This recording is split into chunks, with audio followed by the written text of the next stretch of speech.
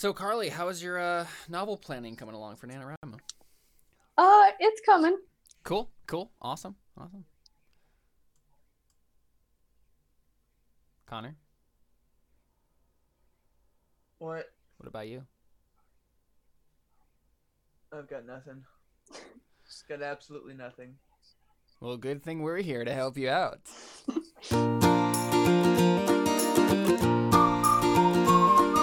This is the Christian Artist, honoring Christ through creativity.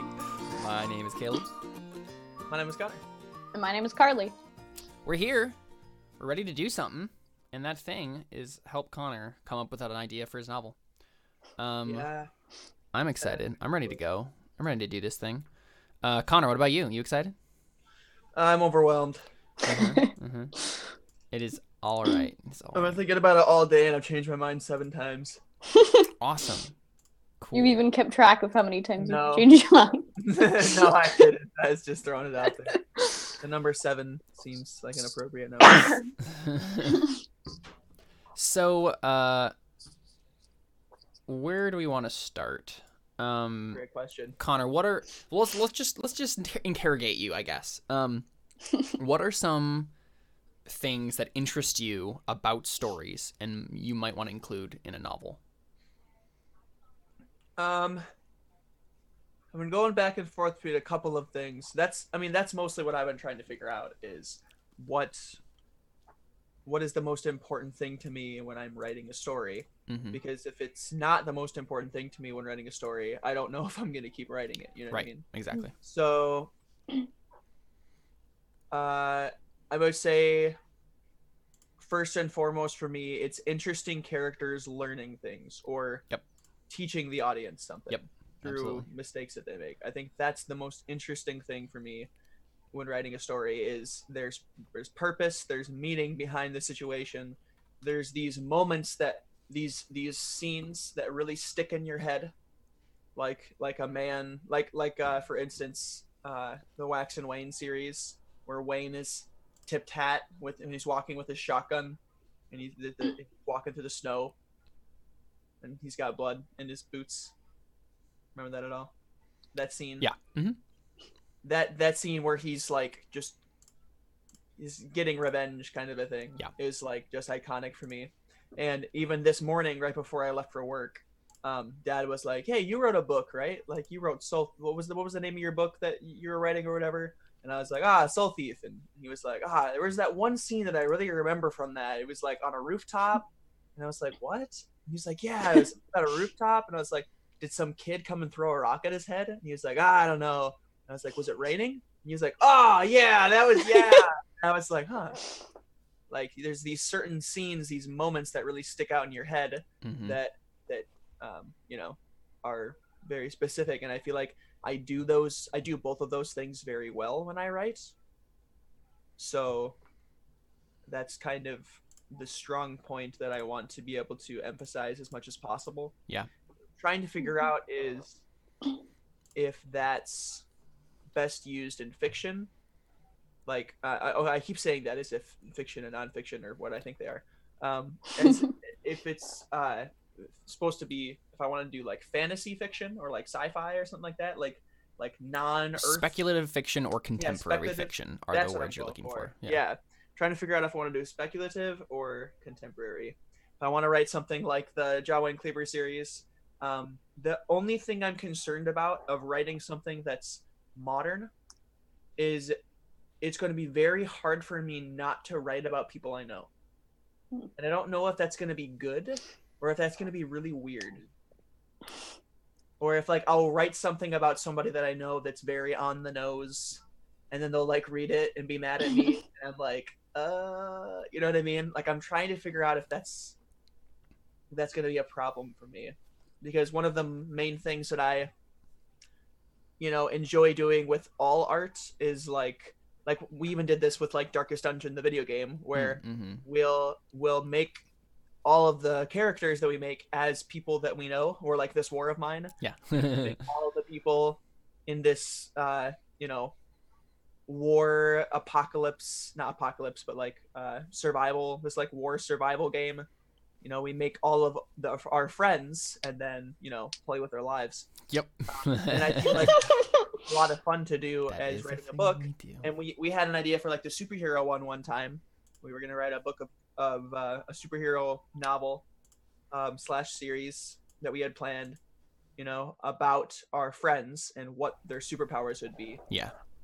Like trying to figure out if I would want to write something like that, Right. or if I'd rather just do something that's speculative fiction that I can make up my own characters in. Mm-hmm. Well, I mean, I think either way you should make up your own characters, but I mean, obviously, there's any character you make is going to be based on real people, because that's how fiction works, right? Right. I think it's just a matter of making sure that you're mixing things well enough. Don't ever just write, this is this person. A good way to remember, because any idea, right? Any idea is only good if it's two ideas. That's a quote that I heard, right? So it's like, Jerica's book that she's writing for NaNoWriMo, right? Like, it's you, but different, right? Like, and I don't remember her specific differences, but it's you, but you live in this situation and you're like this. It's like this person, but they're actually in this occupation, and so they act differently. You can synthesize these things, right? You can be like, well, I'm inspired by that person's personality, and I'm going to put them in this situation. And as long as you're not like wholesale ripping off who they are as a person and their life history, like, you're probably going to be okay. Right. No. Yeah. I mean, I wasn't planning on literally writing. Right. I know. Obviously. I know. But no, that's good clarification. Mm-hmm. Yeah, I mean, so what you talked about, like characters learning something or teaching the audience something, right, through their mistakes. What journey would you be interested most in telling? Because this is something that's vague enough that could fit in any sort of story. So what would be like a what if in terms of like a character's emotional journey, or a character's like a problem they have to deal with, something they have to learn, that interests you the most? What do you want a character to have to learn in this book? Yeah, I don't know. Right, like mine is that it's not okay to force people at sword point to do anything, even if it's a good thing. Right, that's my thing that my character's gonna learn.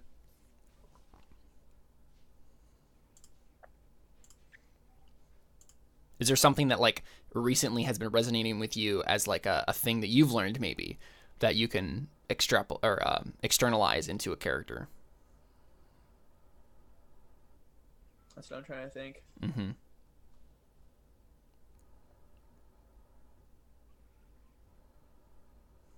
So this is what I was afraid of. Dead air. That's all right. Well, so let's talk about some things that you've learned recently. Just start shooting them out. Or just things you've learned in your life. Important things you've learned in life.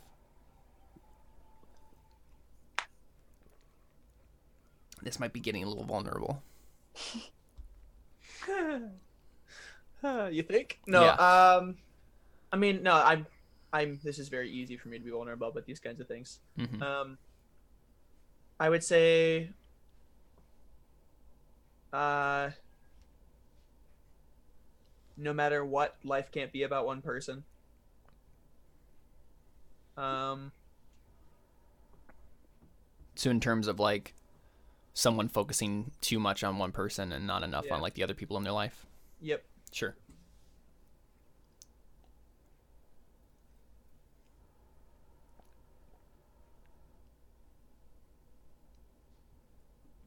Or even just the idea of being so focused on my own problems that I well, I don't know, this is a very Christian thing, so I'm not sure.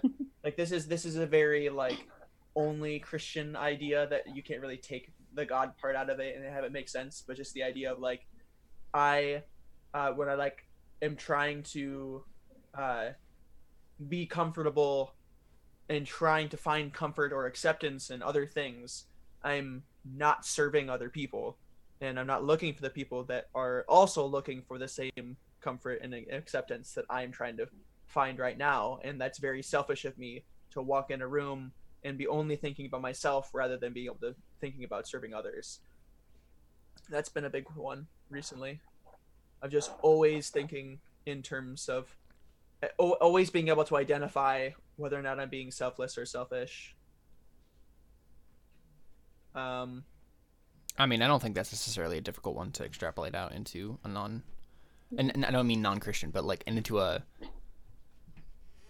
because that's more vague atmosphere. Well, yeah, but the idea is that you find your acceptance and love from God. Therefore, I can willingly go out and seek to serve other people without like fear of missing something or not gaining what I need to be gaining. So that's where I yeah, but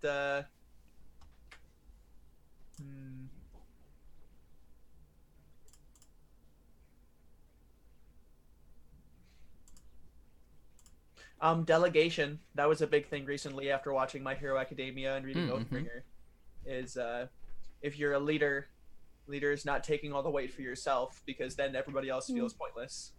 You have to be able to delegate and make other people feel important too. I mean, that is a really easy one and poignant one to do, especially in speculative fiction, right? Like you can do like that's Attack on Titan has a lot of those themes too, like in terms of like teamwork and not bearing all the burden on your own. Those are really easy themes to play with.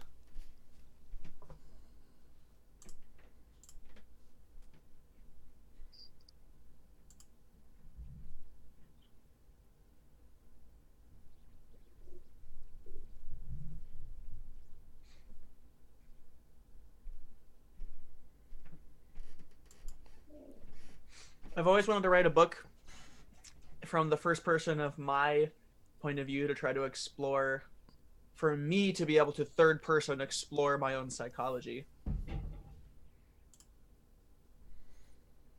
So is this third person or first person? I was confused. Well, so it would be, I would write it first person, but for me, it would be, I would be able to read it, and third person for me be able to explore my own psychology, because I'm writing a first person book about myself. If that makes sense. It just sounds like you're doing a first person study of yourself. Sure. That's what that is. You're not ever going into a third person view. But I'm not doing those things. For me, I'm not actually experiencing those things. So for me, it is right. third But person. using the term third person to describe that isn't accurate. Yeah, so I know what you mean now. Yeah. Okay. Yeah. I mean, we could talk, Connor. I mean, this is a really easy one, right? You could do a first person novel, based on a character who's similar to you. I mean, Kirillan is similar to me. Carly's main character is similar to her. She's I can't talked escape about this. it. Yeah, no, I don't like. No, but think about this, right? Like, do a first person novel, exploring the psychology of a person who is similar to you, and then being a leader and having to learn how to delegate.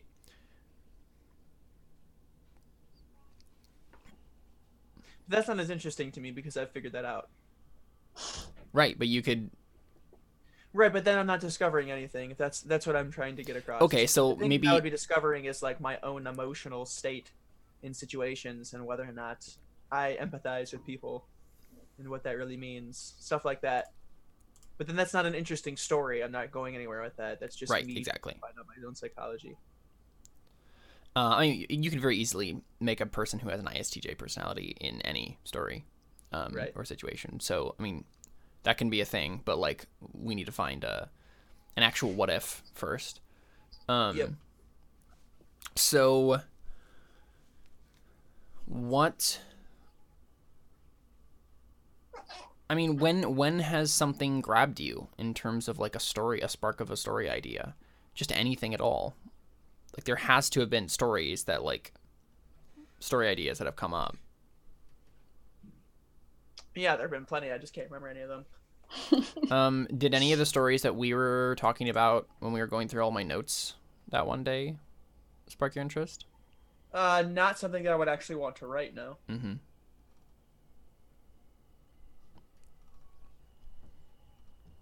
Part of me wants to just go back and listen to the episodes where we talked about my Soul Thief book and figure out whether or not I want to write that. But then again, even just thinking about it, I'm like, I don't want to go back and write that, do I? It's so complicated. Yeah. I mean, it's probably best to move on from it. Mm-hmm. So here. Let's do this. I mean, what about any of the stories that we've already brainstormed on the podcast?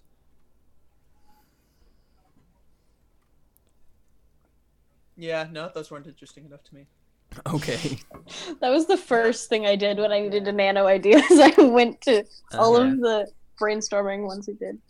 Not to say that they weren't really interesting. They weren't interesting for me personally to write. Not saying. Yeah, same. I wouldn't have been able to successfully write. Yeah. I guess I'm gonna be the one who writes all of them then, because all of them are like that for me. I want to write them. For me, it's something that if I was a writer, I would write all of these. But I have to have something that is really going to grab my attention. That's very simple in a way, yet also complicated. To make it simple in the way that I don't know how to describe that. It because like the whole Soul Thief idea, right? It's multi-layered. I have to plan ahead for all these different things. I want to write something that's less outlined, I suppose. And I have to have some level of discovery writing for it. I mean, every lead outliner. So I mean, the only thing that's come up so far that sounds like you're interested in is this idea of learning how to delegate responsibility, but you said you already kind of learned that. So maybe what's a thing that you're kind of in the process of struggling with right now in terms of but what if I learn it and then I'm like, what do I do now? I mean, you're gonna have to learn to write a story that you've already learned. Like, I've already learned not to force people to do things at sword point. That's good. So, like, I don't think you're gonna be able to find something that in that perfect sweet spot where you're like, I still haven't really like if you're worried about learning it in the process, like, you're just gonna have to choose something and then go with it. I know. So I feel like this isn't the best place to start for me. Okay. So what do you want to do instead? I have no idea. Do we want to like do another sort of brainstorming method in terms of like, do we want to start with like character setting or plot? Do we want to go to one of those mediums and have me throw you out like things that exist in those mediums and see if something grabs you?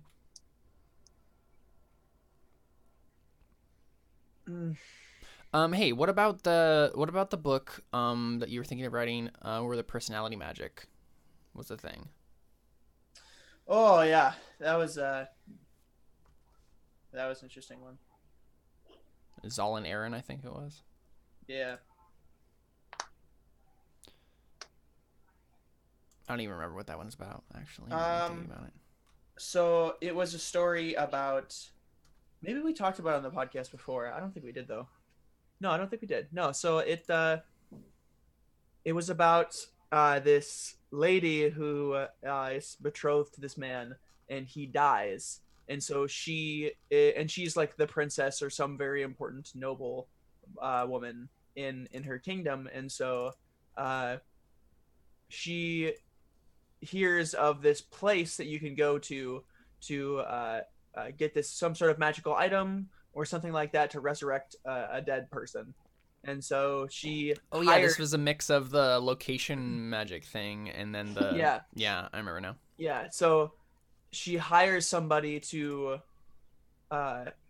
she hires a group of like outlaws and thieves because her dad, the king, she was a princess, and the king is her father, and her father isn't going to let her leave and try to do this because like he's very protective of her, and so she hires these like prisoners or not prisoners. I think they're outlaws.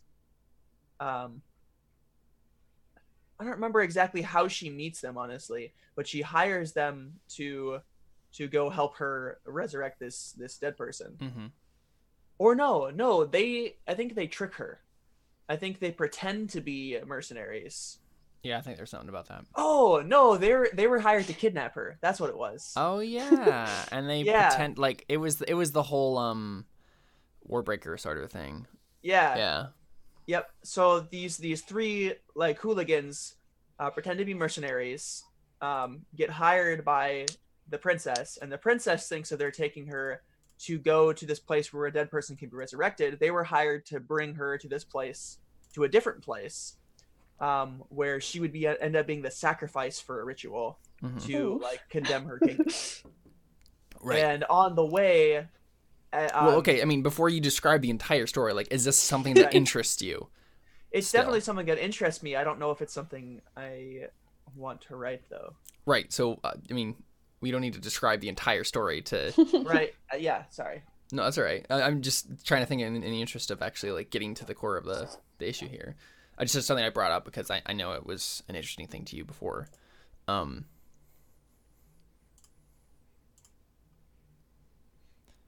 But yeah, I mean, it depends, right? Like if that you one's want too hard, right? That one's too hard because I have to figure out how to explain the magic system. Exactly. Yeah, that's what I was thinking. Now that I'm interesting thinking about it again, what you need is something that's really simple but evocative. Yeah, I need something that starts simple, that can become complicated as it goes. I can't have something that I start with all of this information and have to figure out where to start. Mm-hmm. I have to just be able to start.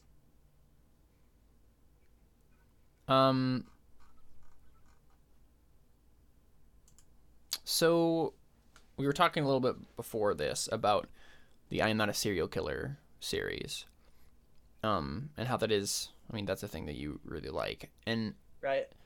It might be interesting to do something along those veins and just in terms of it being like in the modern day, and then maybe having a character that is similar to you in personality. That you can. We would just end up writing the John Wayne Cleaver series. Right. Yeah, that's fair.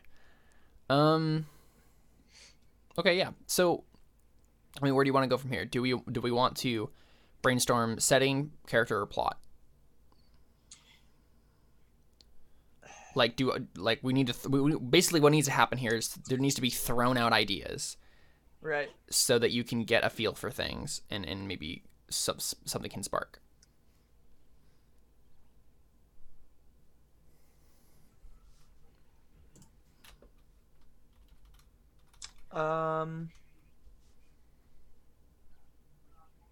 Let's do something.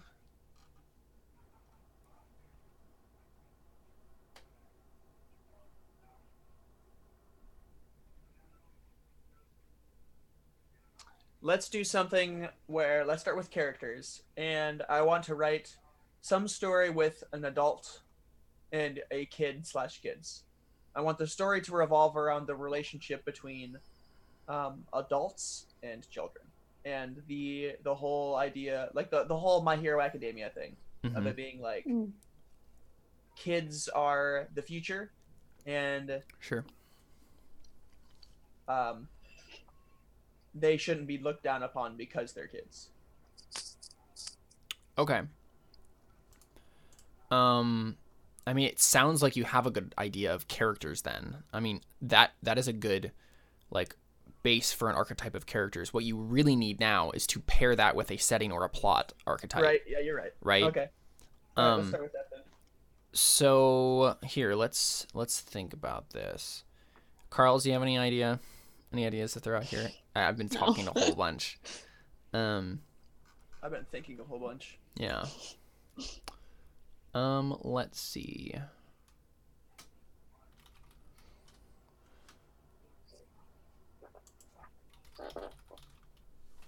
Let's look at speculative fiction genres.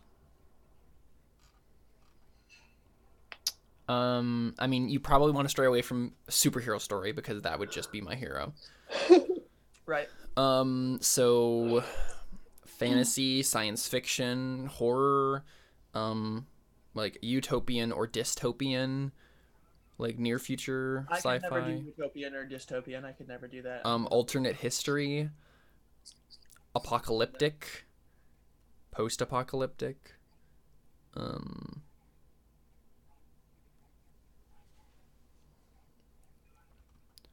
like modern supernatural. What's okay? So if we think about the character types of being of like that idea of like the playoff between the adult who's like teaching the kids who are like the next generation sort of a thing. What's another show or media that you've consumed recently that really spoke to you or like was evocative to you in some way, like in terms of setting or plot? What's been like filling your brain space recently in terms of media? I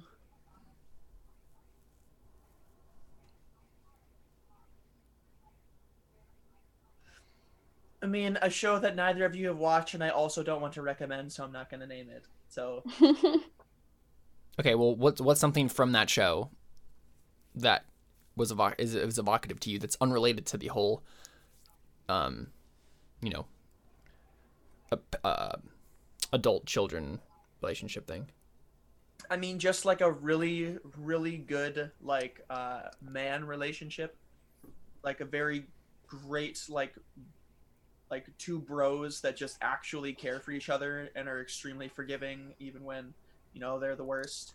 And also just characters that are extremely, extremely powerful.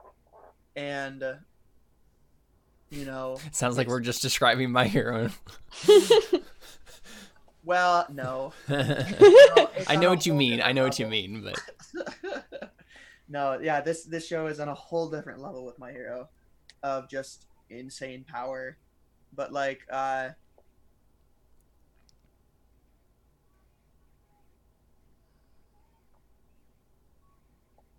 yeah, maybe it is a little bit like My Hero.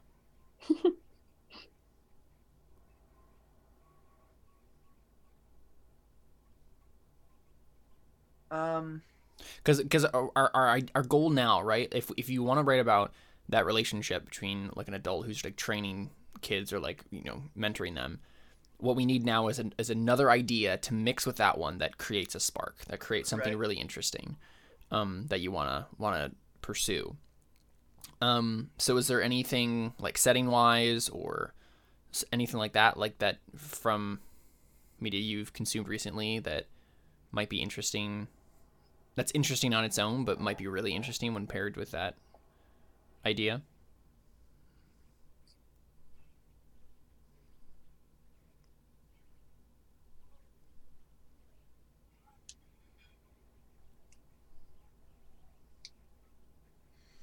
I mean, honestly, I just keep coming back to the idea of like the main character isn't a good guy.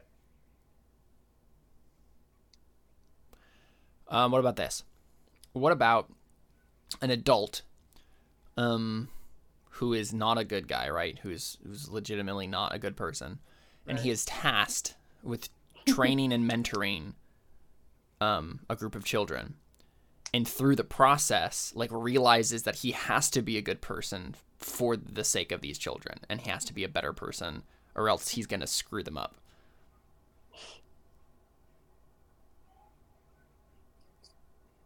That's too... I feel like I've seen that done too many times. Where? I mean, I'm thinking of a few things, but I also don't want to name those. How much shows have you been watching, Connor? No, no, don't worry about it. These aren't recent ones.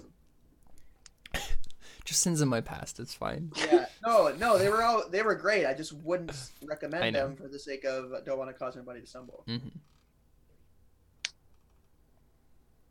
Are they things that I know about though? Yeah.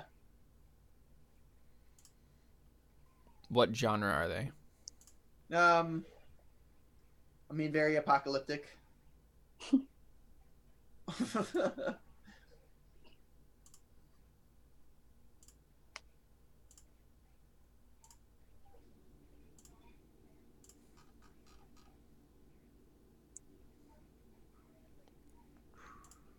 See, I told you guys. I was worried this was gonna happen. It's all good. Happened plenty last week with mine, so.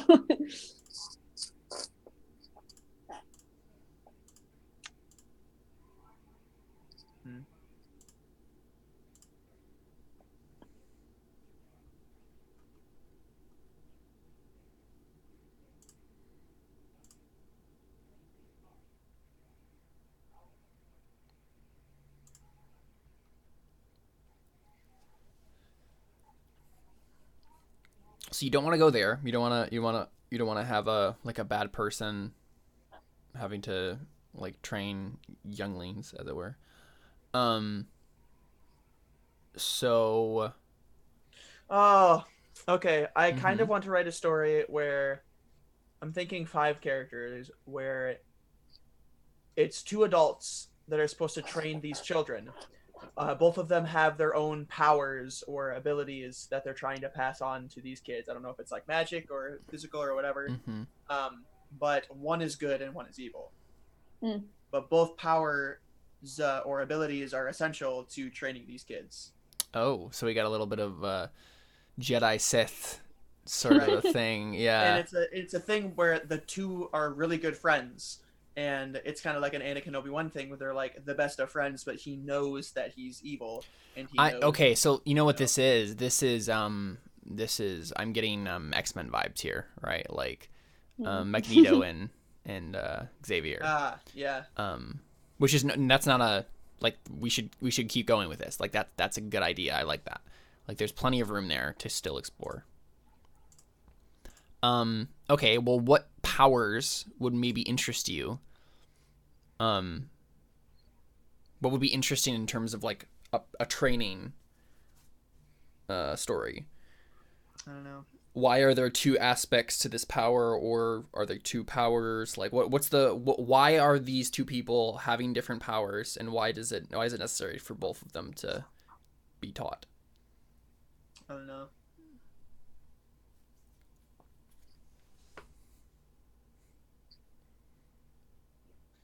I mean, short answer is they're both. I mean, obviously they're both on different levels. We could always go back to the classic if we're talking about magic. Is it mental, physical, spiritual? You know what I mean? One of those things. In terms of like, soul. Yeah, what the power does. What the power does. I mean, it depends, right? Like, if you're doing some sort of physical abilities, I mean, you could do like a mix of like. You could do both, right? You could be like, there's a physical power and then there's a mental power, and both have to be mastered. Right. And then you have this side of like self-control. Yeah, that's what I meant. Yeah. Right. Okay. Yeah. I see what you're saying. Yeah. Right. So self-control with the body and then self-control with the mind, whatever this ends up being. Okay. So is the what if idea here? Okay. Let's start with this. Who's the main character? No idea. Well, like who would learn something, right? That's the question. Are the adults the ones that are learning here? Are we getting the perspective of the adults learning to be friends, or like learning to respect each other's abilities, or are we getting the view from one of the children who is having to reconcile these 2 abilities and the morality of the people who wield them, and has to choose which is better, or if neither are right? I think that would be really interesting, the second one. Right? Are these powers that are maybe inherently, or not inherently, but are considered, like, culturally, and whatever this is, good and evil, but it's like the kid has to decide for themselves whether or not they think they're actually good or evil? Actually, I'm starting to think in terms of what if there's only one teacher, but he has a multiple personality disorder? One is good and one is evil. He literally, maybe it's a magical thing even, that he transforms into somebody else.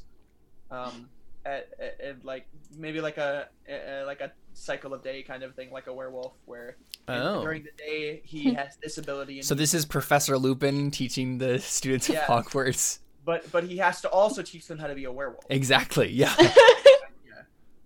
I'm kind of really interested in that. Both sides of his person are important. Okay, so what if we played with that as a more direct idea then? The idea of like a Lupin style thing, right? Where it's like by day sort of a thing, right? Like he teaches them this normal, like pretty like standard, like this is a good guy, like you keep yourself under control sort of a thing. But then by night, like there's this other side to that. Maybe all of the characters have this condition or whatever it is, right? Like maybe the people he's training are similar to him, and they have to learn the same dual nature and how to control it. Or maybe they're trying to so he screwed up and separated the two, and he's trying to teach them how to balance the two. So he's the extreme, he's the failure, and he's trying to teach them that he has to balance the two powers. Sorry, say that again.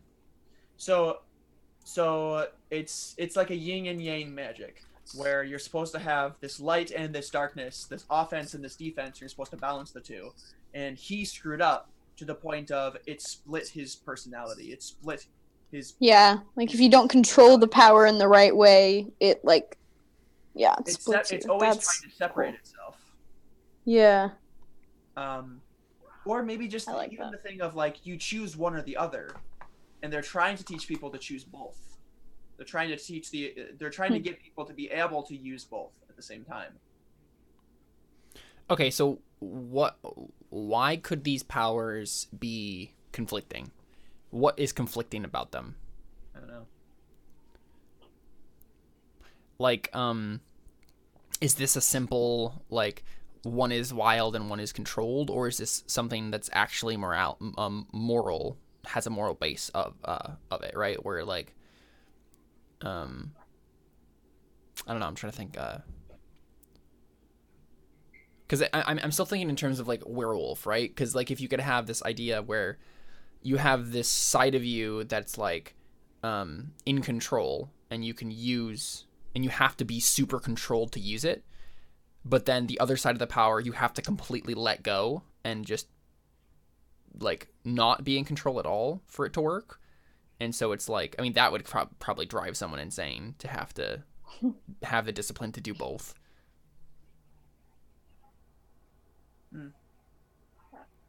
Yeah, I mean, it's just an order or chaos magic. Honestly, this sounds a lot like the emotion system. What do you mean? That's How the so? emotion magic system, Caleb, where you're either I have to feel a certain emotion to cause this thing, and then the wild people. Remember the wilders that don't feel any emotion when they do it?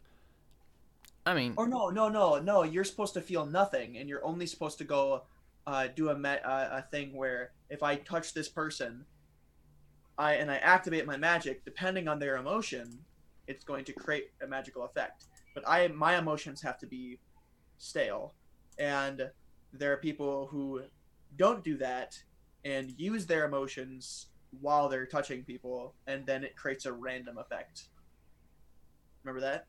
Yeah, I mean, I know what you're talking about. I think there's enough difference. I don't think that's don't have to worry about, unless you are interested in pursuing that. That's what I was bringing up, is whether or not you thought that was interesting or just too complicated.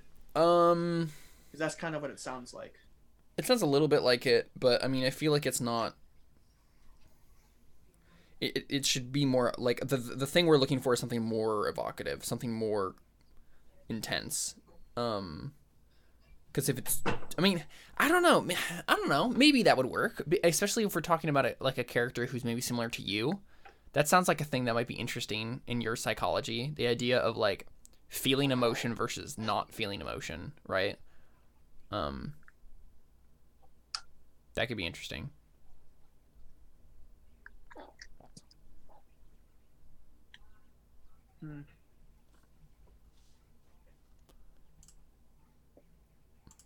Well, so bringing it back to like the main thing being the main thing. Who's the main character of this, and what do they learn? I feel like it'll be the teacher.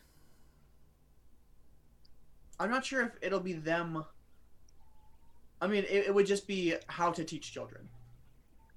That would be them learning. Is them learning how to... Well, I mean, honestly, it would be less about them learning something and more about them accomplishing something. And what they learn will define whether or not they should accomplish this thing or not. Right, but like, what is stopping them from being able to accomplish something or accomplish this? Right, like what misbelief? He doesn't know how to teach these kids. But why doesn't he know? What thing about his character is preventing him? I mean, I would probably say the alternate personality part of him. So it's a matter of someone I've lost my train of thought. It's just a matter of someone having to learn control and then being able to pass it on, or I mean that doesn't sound as interesting. Like I feel like the idea of having it just be based on this multiple personality problem seems like a cop out to them actually learning something in the process, right? Like Okay. It doesn't seem like that will lead to actual character development. Okay. And if you want to do something simple and clear yet evocative, I would stray away from the multiple personality thing. That seems like it would be overly complicated. Okay. So, like, what would you want them... How do they change, I guess, is a better word than what do they learn. From the beginning of the story to the end of the story, how do they change as a person? I don't know. This is something I can't just decide arbitrarily. This is something I have to decide based on the circumstances. So we have to move on from this part of it. Okay.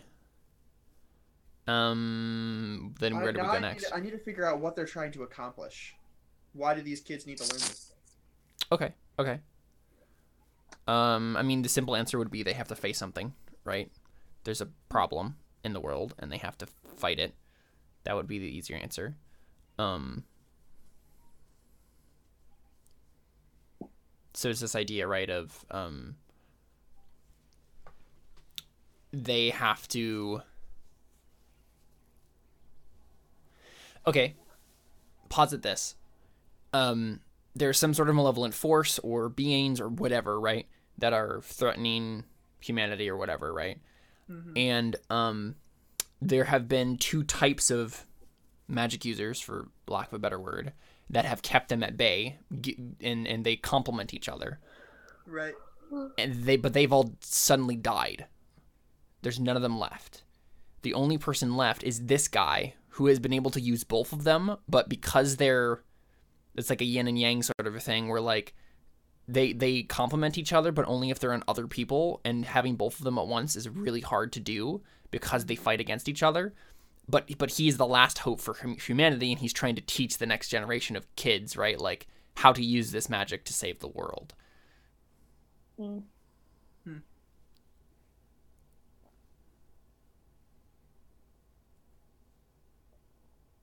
He is one of the malevolent beings. He is one of the evil beings, so... What? Of course that's the idea that you come up with. Yeah. So why is he trying to train these kids? I have no idea. Because he's betrayed his own kind? Or because he's what, trying to... Like, does he have bad intentions in doing this? No, I think he probably has good and bad intentions. How so? Probably because it's a multiple personality disorder. No, okay, so I'm thinking, what if... No, I don't know.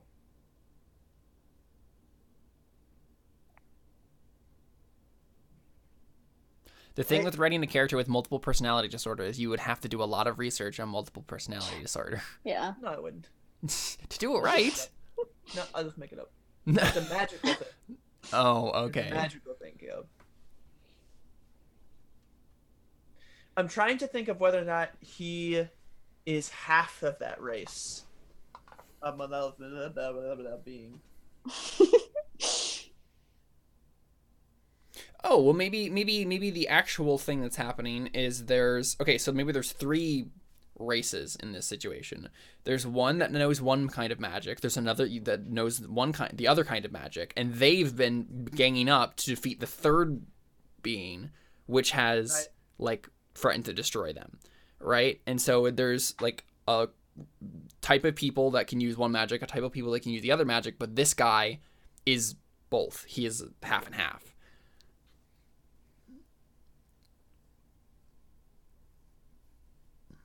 Or maybe he's a third of each of them. No, that'd be too complicated. I don't know how that would work.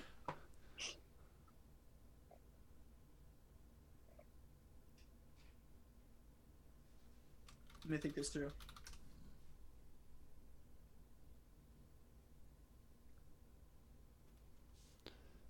So the thing that this is... Now I'm thinking... Yeah, go ahead. Now I'm thinking maybe he's race 3, teaching kids of race 3 how to use both of the magics to prove themselves in society. What do you mean by prove themselves in society?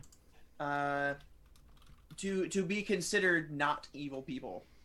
Like they've always been these out. No, that doesn't make any sense. Oh, well, okay, so maybe race 1 and 2 won the war. Yeah. And then this is a guy trying to teach race 3 to join the civilized world and use these magics, which are essential to civilization. No, that totally changes the point of the story. It does, yeah.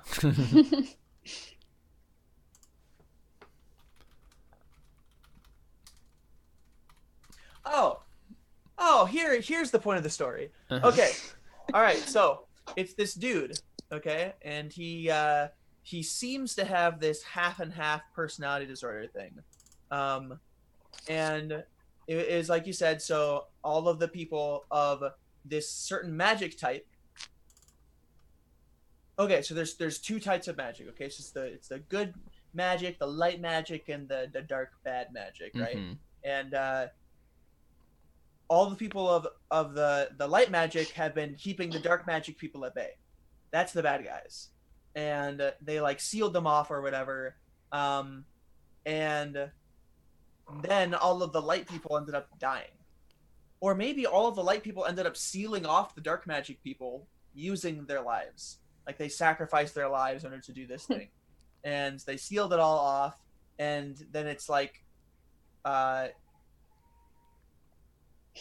it's thousands of years later, and everybody has forgotten the light magic because there was no reason to learn it, and all the people who did know it fought, and most of them died. So there was very few left to train the people anyway. And one of the people who was evil, or no, one of the light magic people, who saw value in training people of the light magic or whatever, but nobody would listen to, and very few people did it or whatever. He wants to try to train people again, and in order to do so, he tried to he somehow got corrupted by this dark magic. He was trying to figure out a way to warn the people of hey, this threat is real, and messed with the barrier, did something so that he got corrupted. And what's happening is not that he is this half and half thing. What's happening is that he's slowly turning into this evil demon creature. And he's training people not to fight the people across the barrier, because the barrier turned out to be permanent. He's training a bunch of kids to kill him once he finally turns evil. Okay, I might have missed something. Explain it in one sentence. Really rad, cool guy. No, I'm kidding. So this guy is trying to train these kids to kill him. Because he's going to get this dark magic and not because everybody. He's this half and half thing, but because he's slowly turning into the dark side. And so the darkness has been sealed away for a while. right? Right, that's what I'm trying to figure out as to how he got this darkness. I mean, that's not a thing that you necessarily need to figure out when you start writing the book, right? It's just the idea of, yeah. I mean, I really like that, right? This idea where there was this dark magic or whatever, right, that was being fought by this light magic, but the light magic won and sealed off the dark magic, and so nobody needed to use the light magic anymore, and so it lost. Like, everybody forgot about it. Okay, dude, this is a perfect analogy for like spiritual warfare, and like when you are lax in because things are good, and then the time where like you have to be able to fight, but you've forgotten how to.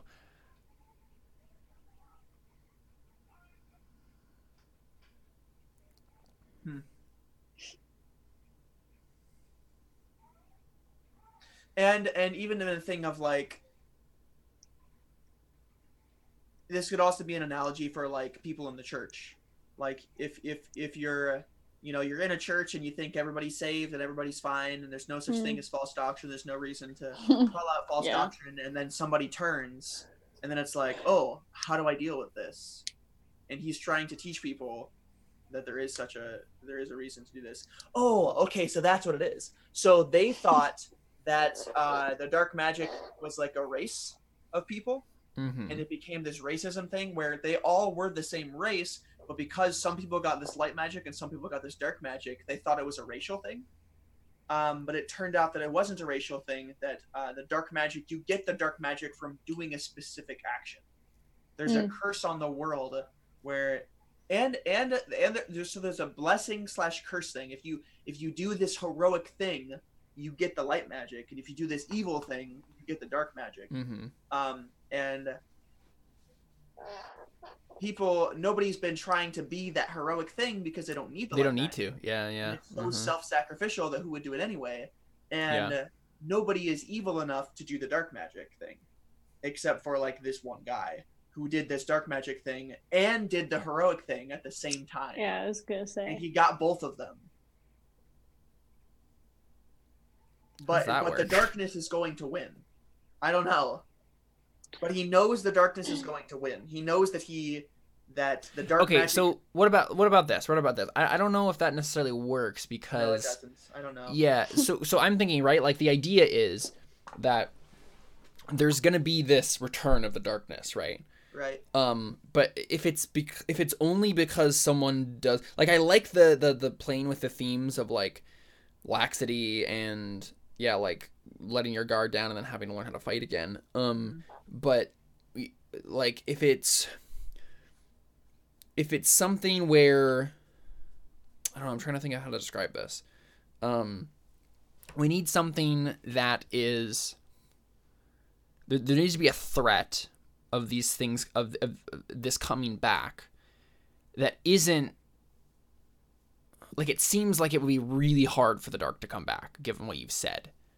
But I feel like it needs to be more of a threat than it is, because it just sounds like right now in the story, like it's just this one guy, and it's as long as they kill him, then everything's fine. Maybe in the process of him getting corrupted by the dark magic, he accidentally makes, like, he weakens the barrier, and now there's a threat of the barrier completely collapsing. So he has to teach them not only to like kill him if he progresses into this darkness, but he has to train them to protect everyone else. What if he knows how to break the barrier? So he knows that as soon as the dark magic finally corrupts him, that's what he's going to do. Yeah. Here's my question, though. There has to be something preventing him from killing himself. Something in the dark magic, like the pharaoh part of him. Oh, he knows that if he tries to kill himself, that only the good part of him will die, and the other evil race part of him won't be able to be killed by that thing. It has to. It can only be killed. I feel like just leave. It's probably a good idea to just leave any sort of race talk out of it entirely. Because I don't think it would make sense for a world like if this happened because you do a thing and get the dark magic, it wouldn't have made any sense for it to even be in Legends, like one type of people who did this, because it would have been literally anyone. Like I don't know. I like where we're going with this. The issue is just finding something that is simple and poetic and is not overly complicated. But it fits with the themes that you're looking at.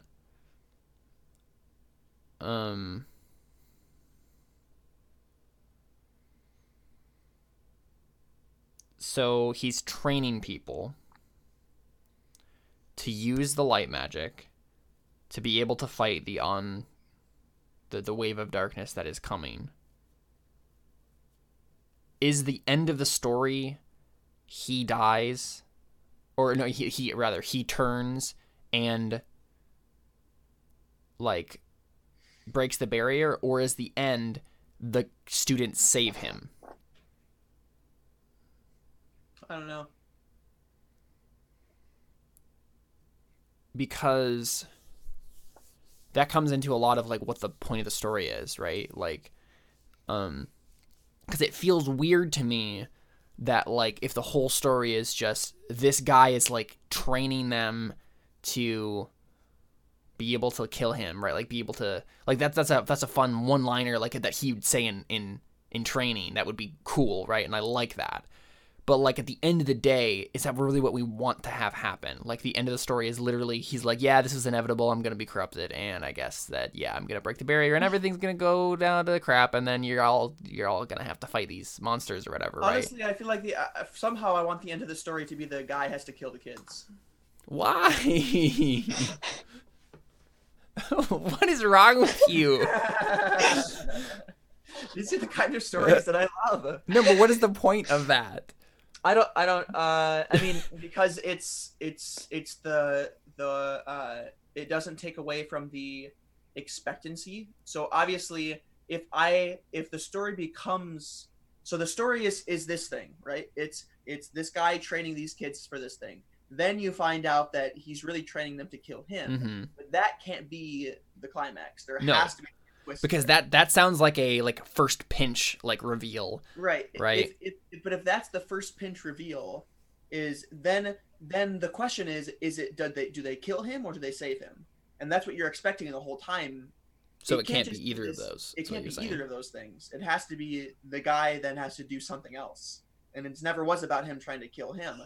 It turns out to be that he trains them to try to wield both, and they end up failing, and he ends up succeeding. Mm. And then he has to just. But why? Okay, so this is the thing. We've completely changed the nature of what these two things are. So I don't think it makes sense anymore for him to be training them to use both, at all. It would make zero sense in this world. Sure.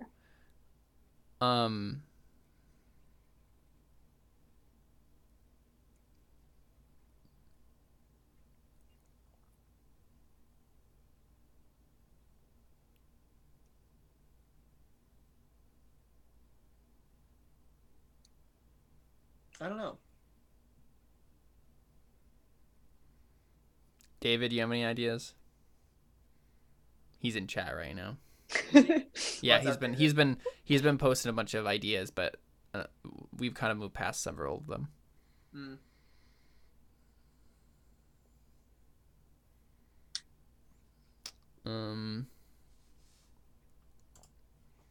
He just said, "What's the question?" Like my idea of having to kill the kids. I don't know. It depends. You'd have to find the right way that would work, because yeah. Plus, you'd literally then be killing off the majority of your main characters. Right, and that's how would the reader feel about that? That's not my concern. So, I mean, the problem, Connor, mainly is that it doesn't seem like the story has been set up at all to do that, and because we don't have a reason yet. Right, I know that, but we'd have to find a reason for why that makes sense. If you want that to be the ending, right? Because as you've set it up right now, this guy is training them in the light magic, and in the light magic only, because it wouldn't make any sense for him to ever train them in the dark magic, because it literally corrupts your soul. What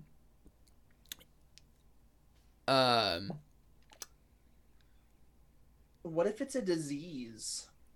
The dark magic? Yeah. Yeah, that's kind of what I was thinking too.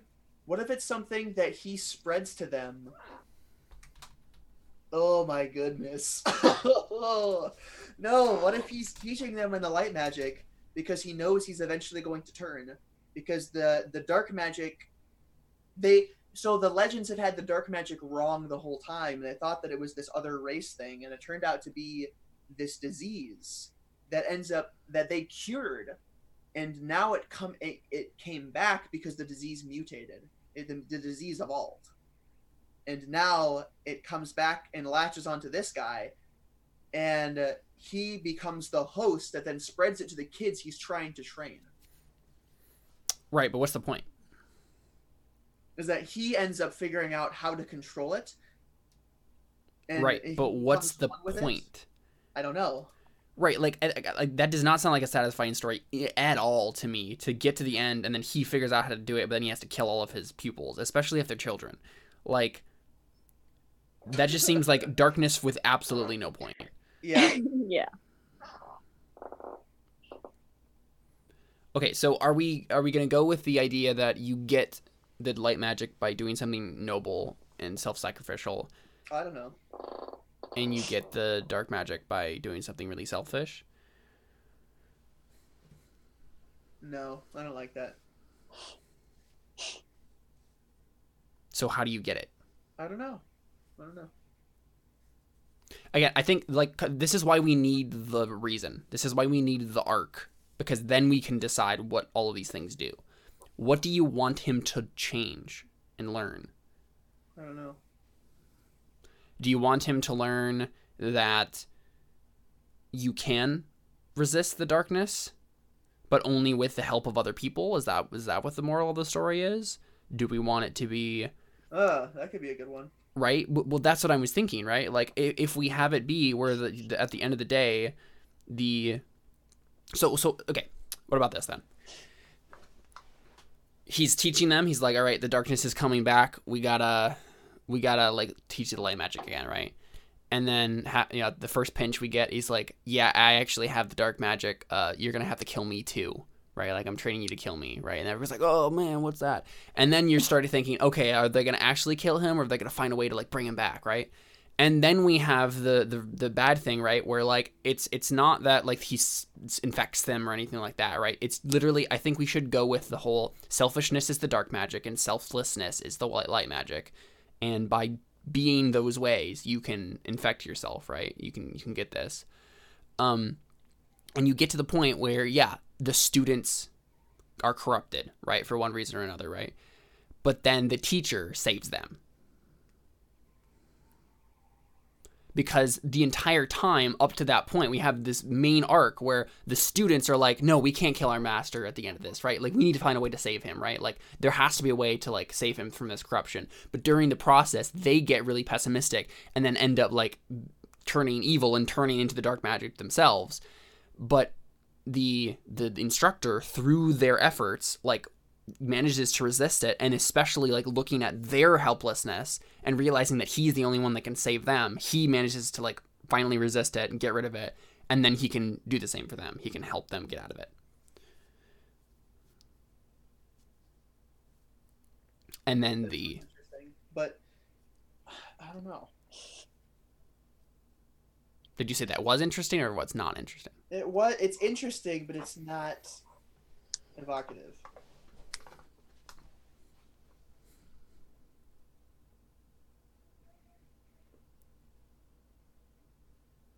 Because if learning is, right, you can resist this, but only with other people, you can't do it alone, that would be the perfect reason.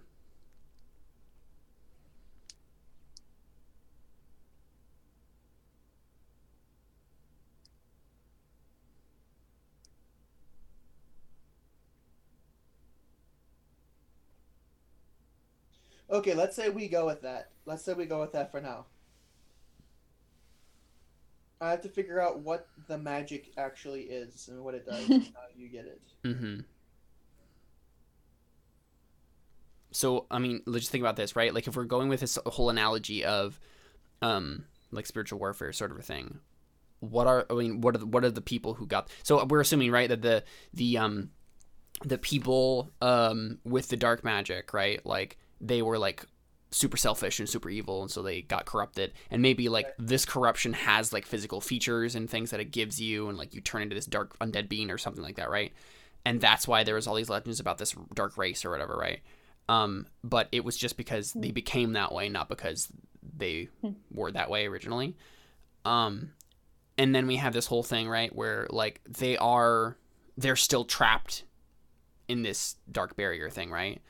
And they've been waiting this whole time, and they've been like waiting and like getting ready to come back because they can sense that eventually the light barrier, right? Because the people with the light magic, they created this barrier, they created this entrapment, right, for all these people, but it would only last a certain time, and it would like eventually it would need to be renewed, right? But like the problem was everybody's forgotten how to do light magic, and so he's not necessarily training them to like be able to fight them when they come. Maybe if it like he like fails enough that like the barrier falls, but if you can train them in time, then maybe they can figure out how to renew the barrier, right, and keep it up.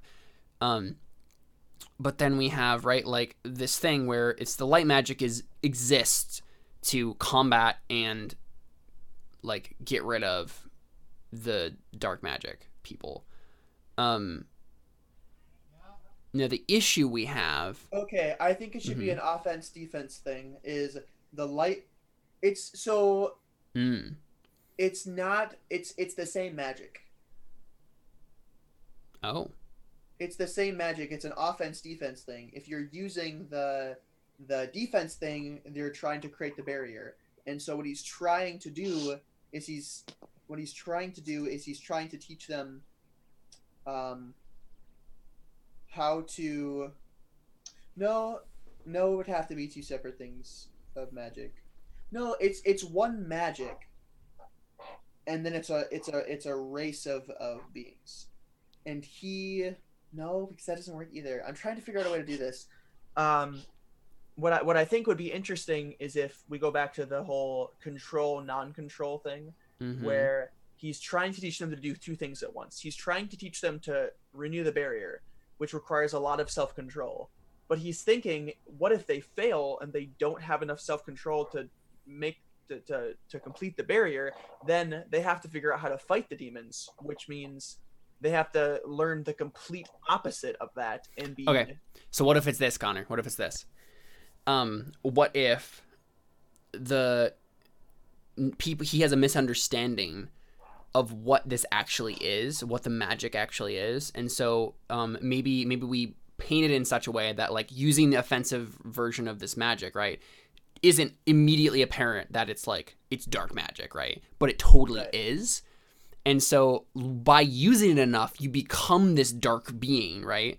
But it doesn't inherently like right away look like you will become that. It doesn't have any like physical, like you're not shooting dark bolts from your hands, right? Like it's just offensive version of the magic or whatever, right? But that's what made them become like they were. And so like he's like thinking like, okay, I got to teach them both of these, right? I got to teach them to kill and to protect. And then we have the whole like Kaladin thing, right? Where like he realizes you can't kill to protect in the same way, right? Like you can't, if you use this magic too much, you will die. Like you will become one of them, right? And they don't need to learn how to kill these things because like the whole point of the defensive magic is to keep everybody safe. Like you can just imprison them. You can just get rid of them, but you don't have to, by feeding into this offensive part of it, you're corrupting yourself. And so he's teaching them both without realizing that that's the thing that's actually killing him. Okay, you're gonna need to explain that again. Yeah, I'm trying to think of a more pithy way to say it. I was just thinking of a really cool scene where there's these like paintings of the old war, and like the place that he brings them to teach them is like this temple that he's been living at for a while. And there's all these paintings of like the old warfare and stuff like that. And there's the light and the dark magic. So there's just normal humans using the light magic and normal humans using the dark magic, and they're fighting each other. David had a great idea, actually. Okay. He said, maybe it's like selfish intent gives you power, and selfless intent allows you to bestow power or heal. and using selfish strength is like a frog boiling in a pot. What if the whole way that this magic works is through intent, right? Are you using it selfishly or selflessly, right? And so he's teaching them without realizing it, like, just, okay, you just gotta like learn how to survive, sort of a thing, right? Like, just use your pure instinct to just like that might be a thing you'll have to do, sort of thing, right? But he's inadvertently corrupting them with this idea, right? And the moral of the story, right, is this idea of the selfless intent, where you're helping your other teammates, you're giving them power, and then they'll know what to do with it, right? If you try to take the power for yourself, maybe the magic is like a physical, like, it can be filled and like drained, and there's like a certain amount of it in whatever way they've like taken it or whatever, right? And there's like a certain team pool that everybody's working with. And if you're drawing from it selfishly, you're going to end up getting everybody else killed because you're using it for yourself, and then that's corrupting everybody, right? But then using it selflessly like fills it again or something, like, and it's like all about like that teamwork aspect of like using power to help other people instead of yourself. Yeah, I mean, I definitely just want to go to the John Wayne Cleaver thing of, are you trying to kill the bad guys or are you trying to protect the good guys? Exactly. If you're killing the bad guys to protect the good guys, that's one thing, but what is your intention with it? Yeah. And that could be why the war even happened, is because I mean, it became like a crusade, right? It became a crusade where all people cared about was just killing them. Right. It wasn't. It was because them. And the war turned, right? Yeah. The war turned, and then it was all just about exterminating these people instead of like saving anyone, because they didn't need to save anyone anymore. And maybe they lost the light magic because of it. Yeah. They lost the magic because they used it wrongly. I don't know. Yeah, we need to iron this out. Definitely. What's going on here, because we've thrown around a lot of ideas. But I want to go back to that scene that I was describing. So I definitely want him to have some sort of duality, and I need to explore how that happened. But he definitely needs to have some sort of duality, and he has all these like paintings and like what's it called? Like, what's the word I'm thinking of? Like a painting on like a wall. What would that? Mural. Mural. Yeah, he has all these murals and stuff like that of the two races fighting with the light magic and the dark magic, right? Or whatever, not races, whatever. So they're fighting with the light magic and dark magic, and it's let's call them the two kingdoms. That's probably a good way of. That probably makes more sense. Yeah. So and it's light and it's dark, and he's teaching these kids like, hey, this is what we're up against, kind of a thing. Like, we're supposed to use the magic for we'll just wait for just 1 second. So you're supposed to use the magic for a light, or you're supposed to use the magic for dark or evil, kind of a thing.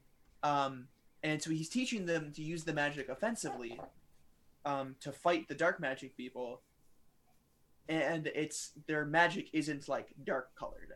And then when he finally realizes that when they're corrupted, he like goes back and looks at the painting and like scrubs it and realizes that he, in his duality without remembering it, he had painted it a different color to confuse everybody, and he was been teaching them wrong the whole time and didn't even realize it. And that's the scene that immediately went to my head of like, he, not knowing it, painted something over, he repainted history to make it look. I'm confused. What's happening?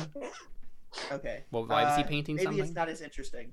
No, so like there was these old like murals of like paintings of like. Right. What's the thing he got wrong? I was confused about that.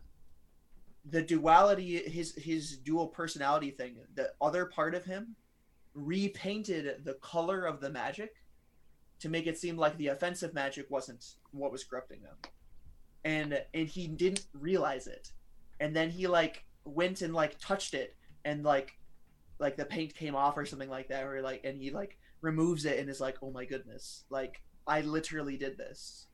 I like not even realizing it. Like, Wait, it sounds like you're gonna have side. like then a lot of like scenes of him like being this like teacher monk guy, right, where he's like painting things. So you just have to make that a thing like throughout the novel, then it will make sense when that actually is a thing later.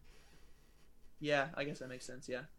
The only thing I would say to that is that like paint is harder to scrub off than you think.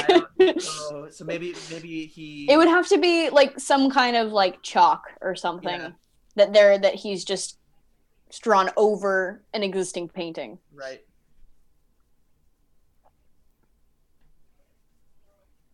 Yeah, I realized that too. Yeah, you can't just. It's like, unless the paint's still wet, maybe, but. I don't know, and that's totally irrelevant too. I just those are the things that I always think of. That yeah, no, yeah, those are good. Yeah. To think about. So okay, we need to get like a solid idea of what this is, because we've been throwing around a lot of ideas. We need to actually know what this is. So we have a kingdom that used the magic selfishly. So there is this one power source, right? Mm-hmm. And the bad kingdom used the magic selfishly, and they were like going to try to conquer the second kingdom, right? Mm-hmm. And that's what started this big war. And so the people with the light magic, the second kingdom, they the heavenly kingdom, as we might call them, they were using the magic only to defend and protect, right? But then, they started, they were using the magic to kill too, but like it was all in like, again, the selflessness. Like they were using selfless intent. They were trying to protect and defend their people from invasion. But then they started winning, right? And then it became a reversal where like the first kingdom had forgotten how to use the defensive part of it, right? And so they had no defense when the other people, so maybe it was like the second kingdom started learning the selfish part of the magic, and then they're like, oh, this makes us so powerful and we could like take back our lands and stuff, and then they started pushing further, and then it became about killing rather than protecting. But they won the war and then used the last vestiges of their defensive magic to seal away the first kingdom, right? And then centuries have passed. They don't need to use either of the magics anymore. And so they both disappeared. And then there comes a point where this guy... Okay, so how do you get the magic? I don't know. Obviously, not everyone has this magic. So, I think we should go with the idea of you have to do something heroically selfish or heroically selfless, or...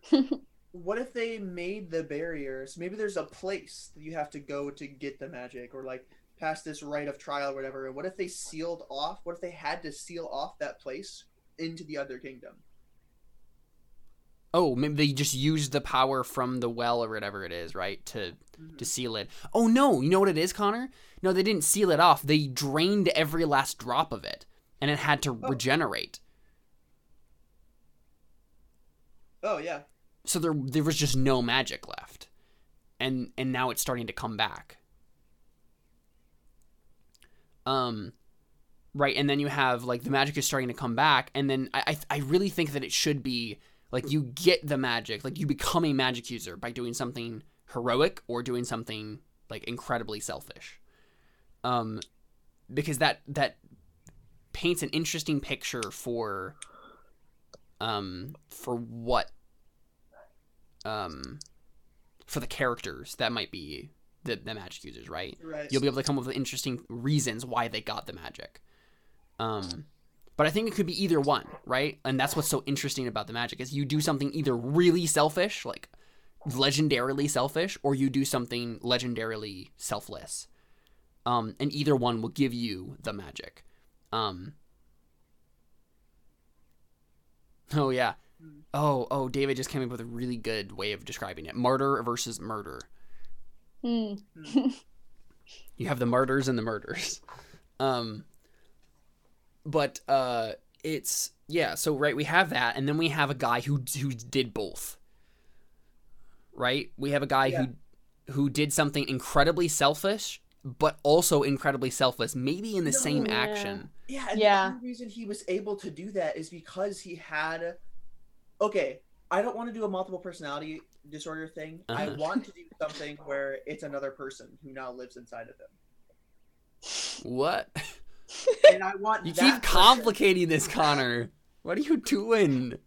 What? How? What do you? What mean? do you? How it's is this gonna make work? it a lot harder for you to write if you It's do make it a lot something easier for me to write. Okay, explain this. Explain this. Okay, all right. So I want what will eventually have to be revealed is that this person, and I don't even know if I need to even write this scene, but like this person, because at first I was thinking, what if he like protected his child or protected somebody he never even knew, but he also really wanted to kill this person, right? The only reason he was able to have both at the same time was because he had this conflicting, he wanted both of these things truly. Because usually, you know, if I'm killing somebody to protect somebody, which one do I want more? There's always you know, an answer there. Like, I wanted to protect this person. That's why I did this thing. It's what did you actually want? But this person truly wanted both of those things at the same exact time. Does that make sense? Yeah. But why is there another person inside of him? I don't know. Because a multiple personality disorder thing, that makes it complicated to me. If I have some sort of magical reason as to why there's... But why do you need that though? Like I'm so much more interested in reading about the person who's just conflicted.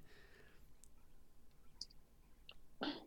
Who's just a person and has conflicting ideas about what he wants and what is right.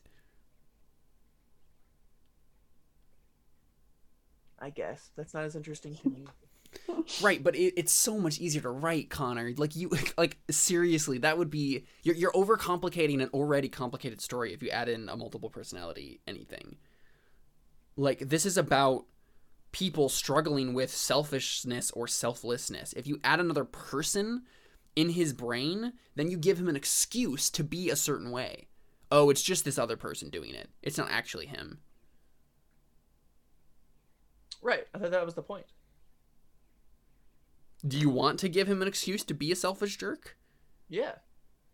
I thought that was the point. I thought that was the point of him being conflicted, is that he has... It's not that he's... No, because then it brings up the entire point of the, like, what I'm seeing in the story and the magic. The fact that you can... Like, you are struggling with these two sides, right? And, like...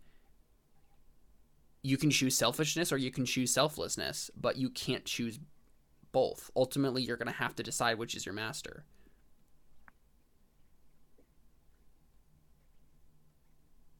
And it's interesting, right? Like, but the thing is, right? Like, if he like murdered someone in cold blood in order to protect someone else, right? But it was like a revenge thing, but he like died doing it or something. Like, that's what David brought up. Like, he martyred himself doing it. And then he, like, got resurrected through the magic and, like, got the magic again, right? Like, first person in forever who's done this. Then we had this instant setup where, like, I'm assuming that, like, if you do something really selfless and you get the magic, you're predisposed towards the defensive side of it, right? Like, the protecting side of it. And if you do the opposite, then you're predisposed to the opposite side of it. But he's predisposed to both, and so he's constantly struggling with which one is right. Right. No, so that's what I'm going for then. That's even easier for me to say. So then he was resurrected with... So there's that thing where if you do this selfless thing, you then become this person. That's kind of the idea. Like, if you do this really heroic thing, you then embody this person. Like, that's the thing, right? Because if somebody does something truly evil and then they're like, you know, whatever, and, you know, they get this evil dark magic from it, that then becomes who they are. So what you're saying is when the person does these things, they're reborn as someone else, kind of? Yes. Okay, I'm interested in that. They become these legends, and so because he did both at the same time, he became two people. Okay. I'm more on board with that. If you like, okay, right. If there's like some sort of like, like rebirth thing that happens, no matter like when you do the selfless or selfish thing, and you become incarnate evil or incarnate good, right? but then he became incarnate both. And so, yeah, you have this like conflicting, but it's both. I think it should be both. They're both technically him, but they're also different sides of, okay, I'm on board with that. Yeah. Yeah, I was going to say, to me, it makes more sense and would be a little easier to write to make it just seem like he's a very conflicted person rather than he has these two completely opposite sides of him that are fighting. Like, he should just be internally trying to figure out which one is right rather than... I mean, yeah, that was what I intended anyway. Even if he had a multiple personality disorder magical thing, is it's not that they're two opposites, is that he is conflicted between the two. Right. But I wanted there to be this thing where he thinks he has it under control, and he doesn't. Mm-hmm. Okay, yeah, I'm on board with that, especially the way you've described it. I'm on board with that as a concept. Yeah, if like the magic involves a rebirth, I'm interested in that. Yeah, that idea of him. So then I have to I do want it to be that he's the same person, right? Like, you do this super heroic act, and yeah, I mean, it should be martyrdom. It should be martyrdom or murder. That's literally what it should be. Is you died protecting somebody, or you killed, or you killed someone else in cold blood in the most selfless action possible. Right. And then and maybe both at the same exact time. Yeah. So my question is, why doesn't everyone who ever gets martyred or murders someone get this magic? Because it has to be the true incarnation of that thing. So I'm obviously there have been plenty of people who have like purposely. So it's a like purity of intent, not purity as in goodness, but like purity as in like oneness. Yeah. Because obviously, if you were doing it purely for the desire of getting the magic, it would be an ultimately selfish thing. Right. But it's not an evil, selfish thing. So therefore, you get nothing and you just die. So there are plenty of people like. So it literally has to just be someone who is literally murdering someone for the only purpose of murdering them because they want to. Right. Not like, so you couldn't set out to get the magic on purpose ever. Right. No. It just happens. I mean, like, it's not like something. It's not like it has to be absent from your mind in the sense, if that makes sense. But you don't do it for that. Right. Like, some people are like, always warn people like, hey, if you do that, you'll become the incarnate of evil. And, they're like, I don't care about that. I just need to kill this person. Right. Then they would get the magic. Yeah. Yeah. Okay. Yeah, I'm into it. So, and then we have, this idea then, like, the magic is coming back. He murdered his wife in cold blood to protect his child. And he ended up dying in the process.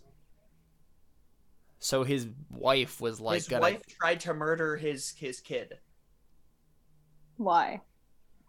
I don't know. Great question. I mean, that doesn't necessarily be a thing you know right now. That's a thing you can think about. But, like...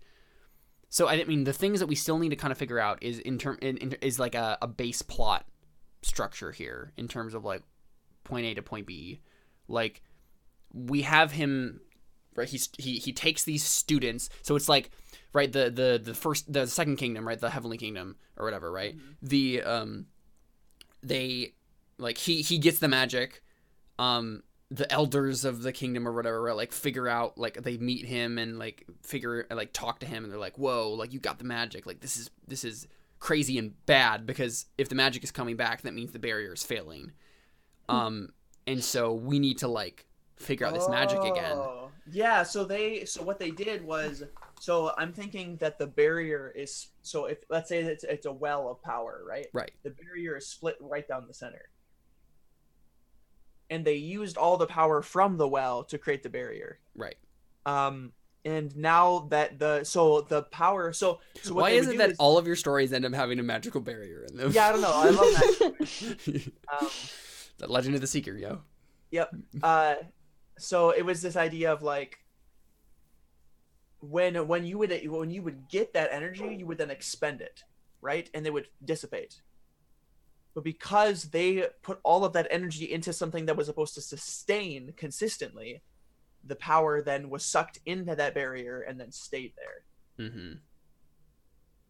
So that's what happened. And since it's coming out again, that's bad it's because that draining means back into the well, and so people are like, Yeah. Right, and then what happens, right? Then this is the story. Our story starts like 10, 20 years after he's become this person, right? And they've gathered together, like they've scoured the land, right, for all the people who have been reborn. Yeah. And so he got the powers, and then he like became part of like this like super secret like ruby type thing where it was like, the four maidens exist, you know what I mean? Like he became part of that. He became like the crow of that. Right, exactly. Yeah. Order. I'm imagining this guy definitely being crow-like, Yeah. And then they were like, hey, we need people to be trained in this thing. Exactly. And you're the only person of us that has the magic, and you have both. We've read all these books about it, but you actually can do it. Yeah. And so they're like, hey, you go train him. Yeah, and so maybe these elders, right? These nameless elders, they were the ones who taught him how to use the magic from their books, but he's actually mastered it. And so then he's like, hey, so this is what they taught me. They spent 2 years trying to teach me this thing. Right. That was wrong. Yeah. And so this is what we're doing. And yeah. Yeah, and maybe like they've lost their understanding of like what the magic is and why it incarnates the way it does. And so he's kind of figured a lot of it out for himself, right? Especially the parts that are the evil part of it, right? Because they're obviously not going to teach him any of that. He's figured out that for himself. And he starts to like try to train these people, right? And he's giving them tips and tricks as like things that they can do with it. And then he ends up like teaching them the selfish part of the magic without realizing it. And then we had this thing, right, where he's like, okay, so now we have to get to the point. Okay, in terms of like the what's it called? The pinch, right? Does he still have the moment where he tells them they have to kill him? Because it doesn't necessarily sound like that's a moment in this story anymore.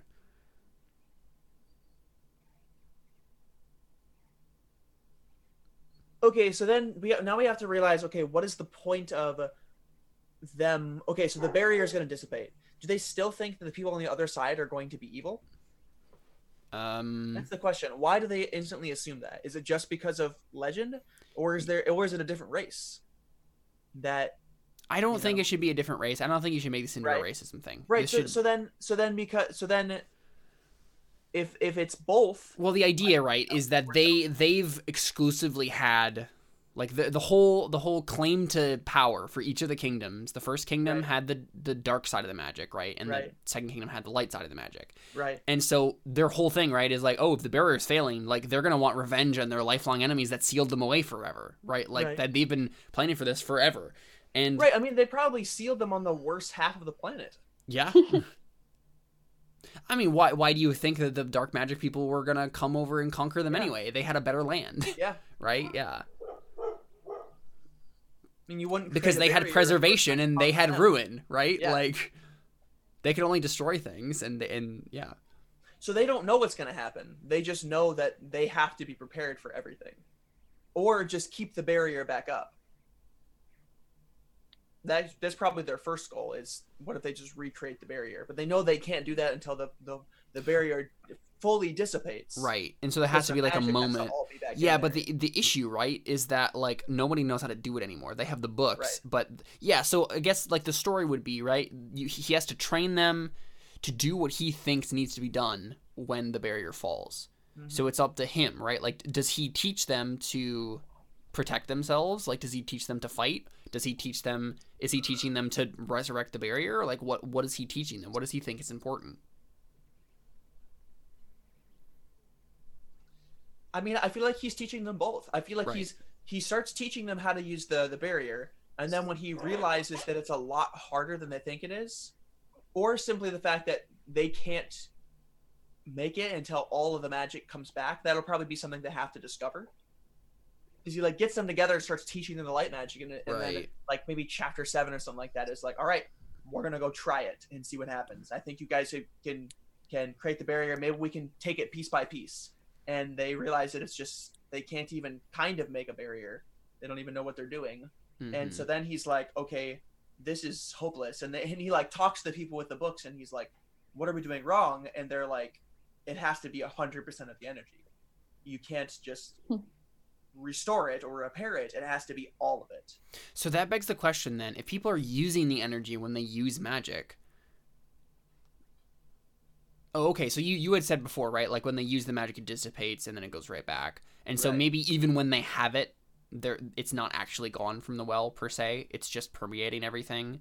And so what they're doing with the ritual is literally taking away any magic that exists and then putting it through here. Yeah. So it's not a thing where like no one can be using magic when the barrier goes up. It's just that the well has to be full again. And the well is always full, except when they use the barrier. Right.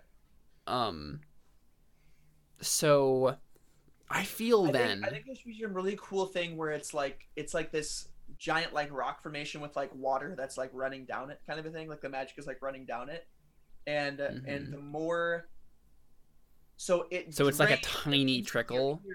Yeah. So the more magic you're using, the faster the water like goes down the fall. Yeah. So it's like a current thing. Sure. It's the water gets drained and like into the people, and then immediately comes back to the top. So the more it's being used, so like during a war, people would have walked by it and it was like pouring over and like doing all this crazy stuff. And then when there was time of peace, so there should definitely be like analogies of like, you know, we've had still waters for years, and like so they always compare things to like water, of like, you know, if something is chaotic, it's always to water, or if something is peaceful, it's always to still waters. So I feel in this incarnation of the story that we've kind of come up with, I feel like the reveal that like you might have to kill me is a much later development in the story. Right. Like it's almost like where he's been struggling with it for a while, right? And then he like tells them, like, after they've like been training to like bring up the barrier and he's been training in the fight, he's like, you know, when this barrier goes down, there's probably going to be a lot of evil magic users on the other side of it, right? And I might be one of them. I don't know what's going to happen. Like, you might have to kill me. And then we have the last bit being, right? Okay, so the question then for you, Connor, is when the barrier falls, what happens? Oh, no, it's all about balance, Caleb. It's all about balance. So the more light users that he trains and the more powerful they become, the darker his dark magic gets, the more powerful his dark magic gets. Why? I feel like it would be the opposite, because he's trying to train all these people to protect a bunch of other people, which is an extremely selfless act. No, so this is the thing, Connor, right? I mean, that gives you a really weird philosophy that does not fit in. I don't think you want that in your story. That would be, you're literally using Confucianism or Taoism as a worldview then, if you're doing it that way. That's true. What it would be, right, is he's like the issue. The reason why he's is having to struggle with this is because he keeps teaching them the selfish side of the magic without realizing that he's doing, or maybe even after he realizes that he's doing it, he's still like, they need to know this because like this can save their life, sort of a thing. Right. And it's eating him up because he keeps using it. That's the problem, right? Again, the question I want to ask you is, what happens when the barrier falls? Is there going to be a horde of armies that are going to come pouring forth, or I feel like it can't just be like anticlimactic where it's like, yeah, nothing was on the other side, it's all fine. I was going to say that'd be really interesting. Well, but if the whole story is about like complacency with, right, there's got to be that's true. There has to be an enemy.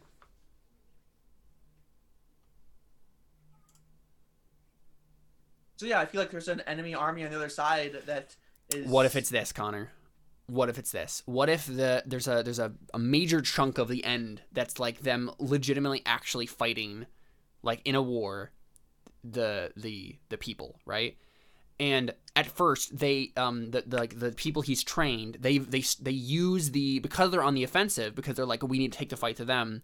Right. They use the dark side of the magic, and then that gets them all sorts of trouble, and then they're risking like going to the dark side as it were, right? Right. But then they realize that the dark magic users that have been appearing on this side of the barrier have enslaved the kingdom, where once they were like, they've been free for a while because the magic didn't exist anymore.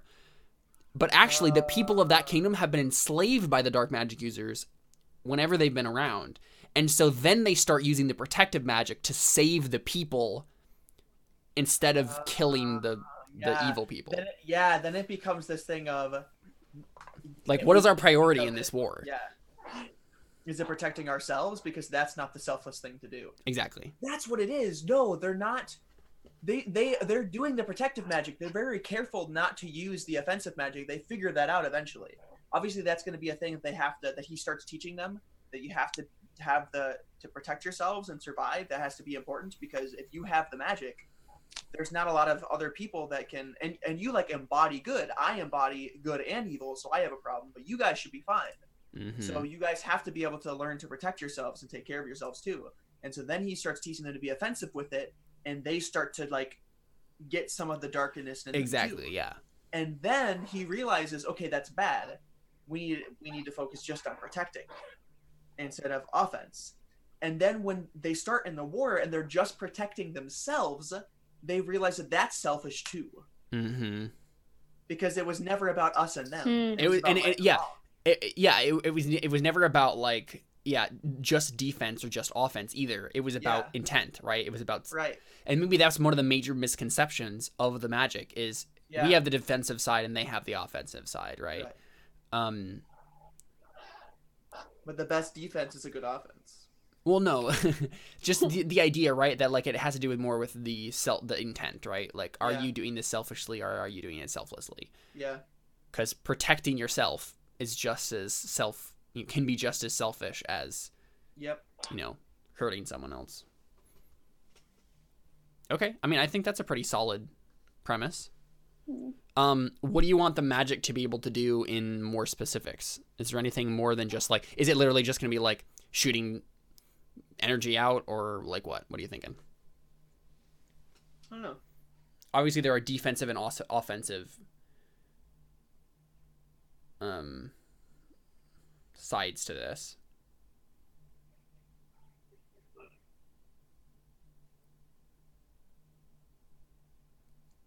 David says become the Hulk. So I mean, I think there should be an aspect of like, I mean, these are different people. Like, they are not regular people. They're like incarnations of, maybe that's what they're called. They're like the incarnate or something, because I like that. But they're obviously different, and maybe they're just naturally stronger and better and faster and stuff because they are that thing. I always love super soldier type stories. Exactly, yeah.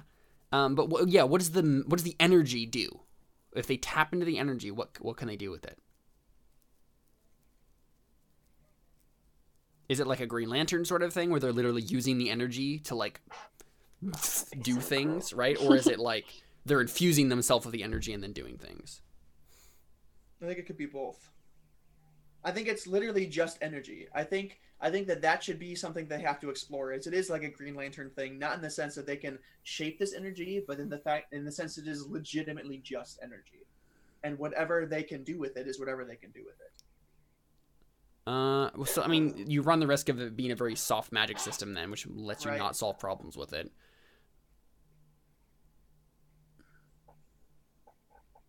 Yeah, that's true. But I mean, I was thinking of like they are always trying to discover new ways to use the magic. I mean, yeah, there can be new ways to use the magic, but there should be a general, like, there should be rules, right? Like a couple of general rules for like how it works and how much they can use, like that sort of a thing, right? So what does using the magic cost them? Not a whole lot. Obviously, using the selfish side of the magic makes them more selfish. Right, but what does the selfless part of it cost? Maybe it just like literally weakens them. Yeah. Yeah, right? Probably. It just takes they're like using themselves as the conduit, and so. Right. Right. Okay. Maybe that's the thing, right? Like. What if the offensive thing is using somebody else as the conduit? Exactly. Yeah, that's what I was just gonna say. Right. You're draining their life to power whatever your magic you're doing. You're using them as the conduit, and it's like sapping them. So, I mean, really what you're doing, right? Like, you're just like shooting, like you say you shoot a bolt of electricity out of your fingertip at someone, like as an offensive thing. Like, it's literally conduiting. They're the conduit for the magic, and they're like being weakened by it, and then they're taking to the force of it, and you're forcing them to do so. But then the offensive magic is therefore just that much more powerful than the defensive magic. Right, but it corrupts you. Is that just the... Well, yeah, but who cares if it corrupts you? Right, well, I mean, that's the danger, right? That's honestly the issue, I think. But, okay, so then in the war, they lose. Like, there's no really way that you can win that war. I mean, you win the war by saving the enslaved populace that can come to your right, aid. no, I'm saying they wouldn't be able to fight the other side. You know what I mean? Like, how do I fight somebody when I can't use something... I can't use your energy to fight you. I have to use my own energy. But you're also using my energy. Yeah, that's fair. That's fair. Yeah. And damage me. Like, that's such a one-sided fight. Yeah, David said, I mean, that's why they needed a barrier. I mean, yeah. Yeah, but it does sound like it's just a losing war then. How would they fight that? I don't know. There's obviously something more powerful about the good magic that's just maybe harder to access. Well, okay. I mean, obviously, Connor. I mean, you can use other people as conduits, but they have to be willing in the good magic, and so you have the whole teamwork aspect, right? Yeah. Well, if you all work together, you can use your own, like, another person's energy, and you can do it in such a way, right? Where it's like, okay, I got some energy, you can use some of mine right now, and then we'll use your, like, and pair it out like that, it's right? It's the whole delegation thing. Exactly. Yeah. Yeah, but then they're still just using the same amount of energy for the things that they do. No, but maybe they just have access to more of it. Like, maybe it has, like, when you have, maybe there's a concept of like, you'll have the to thing name we did with power. Exactly. Yes. Exactly. Exactly. Yep. Yeah. Like the more people you're around that are like willing and part of your group, right? It becomes a hive mind thing. There's got to be a cool name for it. So I mean, there's a book series that I read called the Assassin's Trilogy. That they used the name Coterie for it, which was a great name. It was like a bunch of people whose minds were linked together.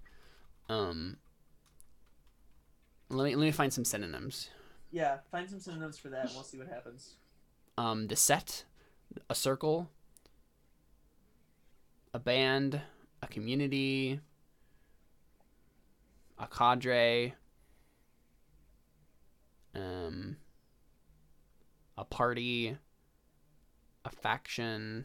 A cabal. It should just be called like as like the collective group, like martyrdom.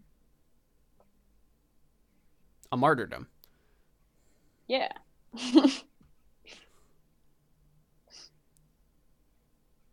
Right, but they're not dying.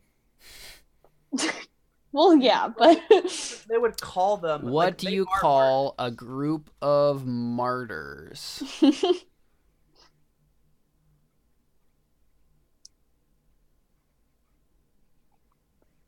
Like, I feel like that would end up being confusing with...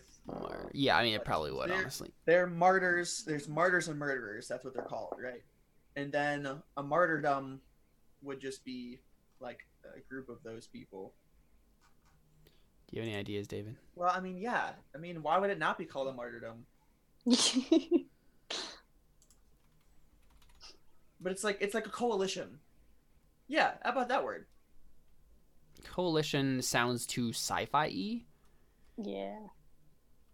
Let me look up some more synonyms.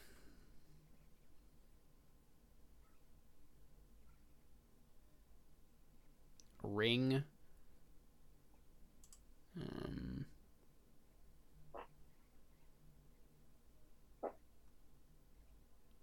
A combine.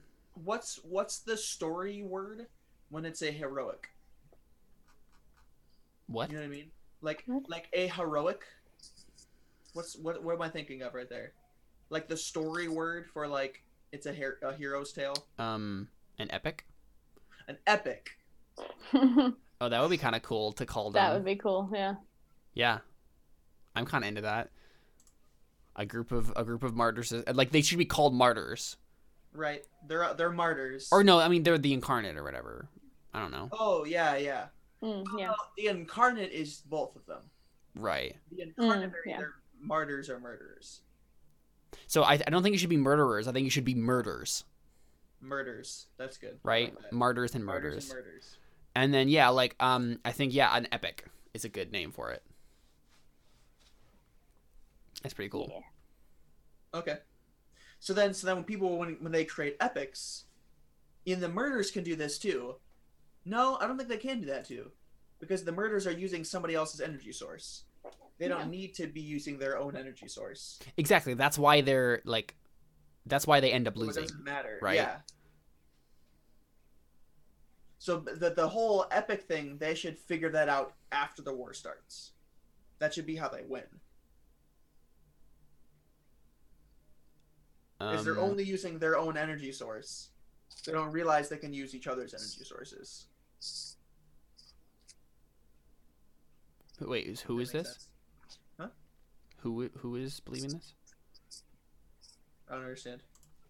Say what you just said again. So like, I think them figuring out the whole epic thing, that should be something that happens after the barrier falls and the war starts. Oh, okay. Does that make sense? What does the name come from? What does the name come from? Oh, maybe that's just what the old legends were called. Yeah. Right? Like. Yeah. Yeah, they would always call like groups of people, groups of incarnates. They would always call them epics, and they never understood what that meant. And they always thought that when it said like they're stronger together, they always thought that was just an obvious thing. Of course they're stronger together, but they didn't realize that it was a legitimate thing of their power gets stronger, their own power gets stronger. Mm-hmm. I mean, question that, I mean, it seems obvious to me that to actually restart the barrier, like, they would need to sacrifice themselves, right? That's probably why all the people, like, all the epics died. Mm-hmm. Oh, man, I just realized epic is what they call a superhero in Steelheart. No, I can't use that. No. Crap. I knew there was a reason why.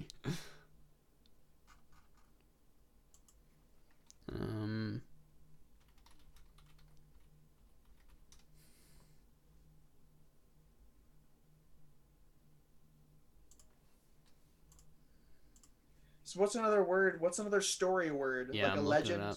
Like, you know what I mean? But that's still like it's one thing. Like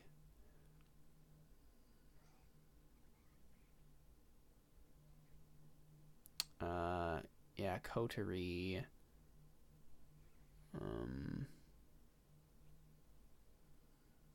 A league. A league is A guild. A circle. A union. A sorority. A fraternity. No, I'm just kidding. Legion.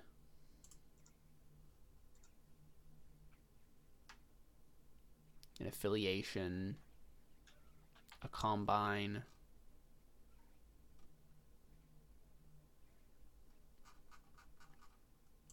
How about an odyssey? Yeah. I mean, if you want to play with those themes.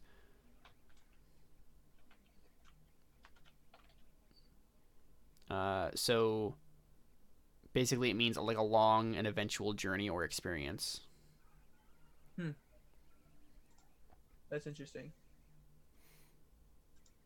Yeah, I mean, I'm down with it being called an odyssey.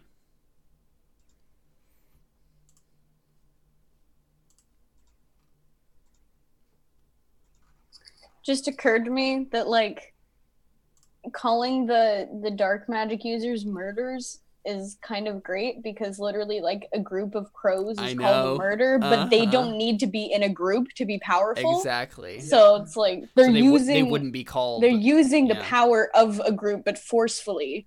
So. Yep. So what they probably just have like a giant group of slaves around them that they can just like channel through. Oh gosh, yeah. Oh wow, yeah. Wow.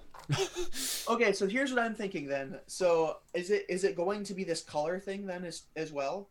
Is it going to be like I have the light magic and you have the dark magic? Because then it'll make the main character's appearance look awesome. Where he always has his light side to him and his dark side to him. I mean, or he's like gray. Oh wow. Yeah, that'd be pretty slick. Right? Like we have like the good the good incarnates are like these like angelic beings, right? And the other ones are like tieflings, right? Like demonic or whatever, right? Right. And then you have I think I want to go with the whole bird thing. I want to go with the whole bird thing that they like get wings. So it's like crows and doves. Yeah. It's like angels and demons, right? Like it's this fallen, yeah. Do they actually have wings? I don't know.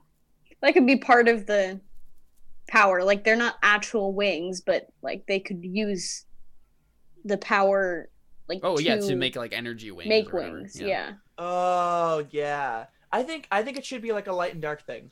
What do you guys think? What do you mean? Like the energy that I create, like I can create like okay. I really like the idea of the things that they can use the magic for. Either has something to relate to how they died in the first place, like how they murdered somebody in cold blood and then was reborn, or how they were martyred. Yeah, that makes sense. And also something that they gained, or like they can gain later, like it because they had to show like some sort of attribute in order to get this thing. Yeah, so I mean, this is a lot like the crap, what are they called? The returned in Warbreaker, right? Like they exemplified a certain attribute when they died, and so they come back as the god of that thing, right? Like it's like, so it kind of it will inform their abilities, right? So someone who dies like saving, like I'm trying to think of an example, like saving an orphanage or whatever. I don't know what abilities they'd have that would be different. You'd have to be pretty creative with what that meant.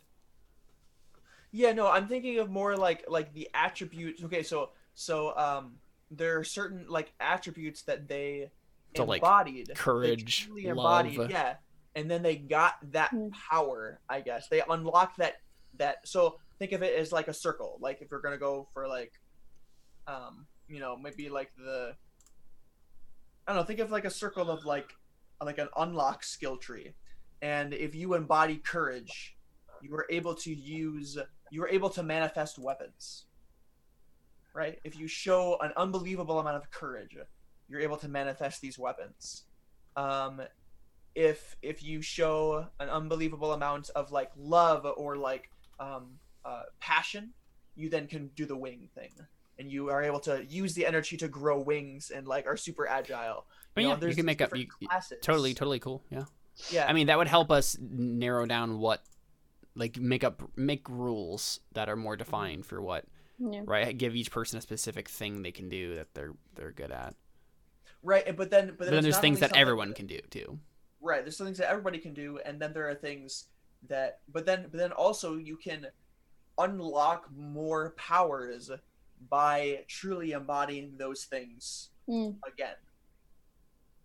So like there could be somebody who then, even though he already is a martyr, can then show an unbelievable amount of courage and like would he have to die for it again though? Maybe you don't have to die. Yeah, I was about to ask, like, if these people have already like died and come back, like like what happens if they die again but it's still an act of martyrdom? Like, do they come back with more power? I think that should happen to one of the characters in the series. Is like during the war, he like does that and then so like it's this thing of it's like the last like scenes. It's the absolute climax, and he like jumps in the way and like dies for a friend of his, and then all hope seems lost, and no, the main character does that. The main character does that and shows a level of selflessness and martyrdom for his kids, and then is reborn without the darkness. Yes, I like that. Oh, wouldn't that be awesome? That's great. Yeah. Oh man, oh my heart. Okay, all right, that's what we're doing. Okay, cool. Yeah. So yeah, it will be a solid. class thing. I don't think anybody else is going to gain new powers. I think it's just going to be a thing of everybody's powers are a little different. Yeah. So they're good at different things. Yeah. So I'm assuming that all martyrs can shield. Yeah.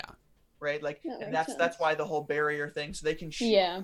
They're using their own strength to shield, or once they figure it out, they can use other people's strength to shield. And then every time they're using their powers, they have this idealism that they this purity that they feel, that they more embody when they're using, that thing. And the same thing for the guy who's going to train them to protect themselves against the dark magic. He has to use his dark magic to test their protection. If that makes sense. Mm-hmm. So the whole like bolts, I'm thinking he has to like use their own energy and like leech bolts of energy from them and then strike them with it, and he has to test that out by using the dark magic. And the more he's using the dark magic, the more he is losing control of his abilities. But he's the only person that can do this, so he has to overcome it. And that's the story. What was the last part? So the martyrs can use like shields, right? Mm-hmm. And the murderers use other people's energy to create like bolts of like energy and like can shoot things at people, right? That's like the base of right. all of it. And man, I'm liking the idea of like holographic shields, just like yeah, that's pretty much what it is. It's like an energy shield that, like, I'm not saying it really holographic, just like it right. I mean, like, but it's energy, so yeah. Yeah, but it is energy. Yeah. So I mean, yeah. But like the main character has to use the dark magic to train them to be able to protect themselves against the dark magic. So he's constantly using it, and that's why it's so hard for him, is he's had it under control for so long, mm-hmm. and the more he's using it, the harder it is for him to like do that. Mm-hmm. Okay, so what's the main thing that he learns, and how does he change? Like, what if you could put that in like a sentence?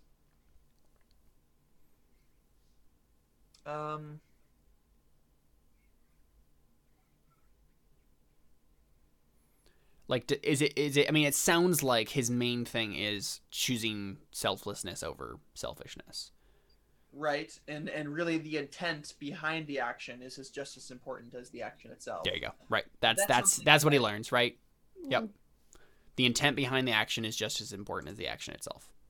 Yeah, I mean, but that's like what everybody learns, but I feel like him specifically is also learning something about the sense of or what? No, what if you can use the dark magic to do the same exact thing? What do you mean? What if the main character can use the dark magic selflessly?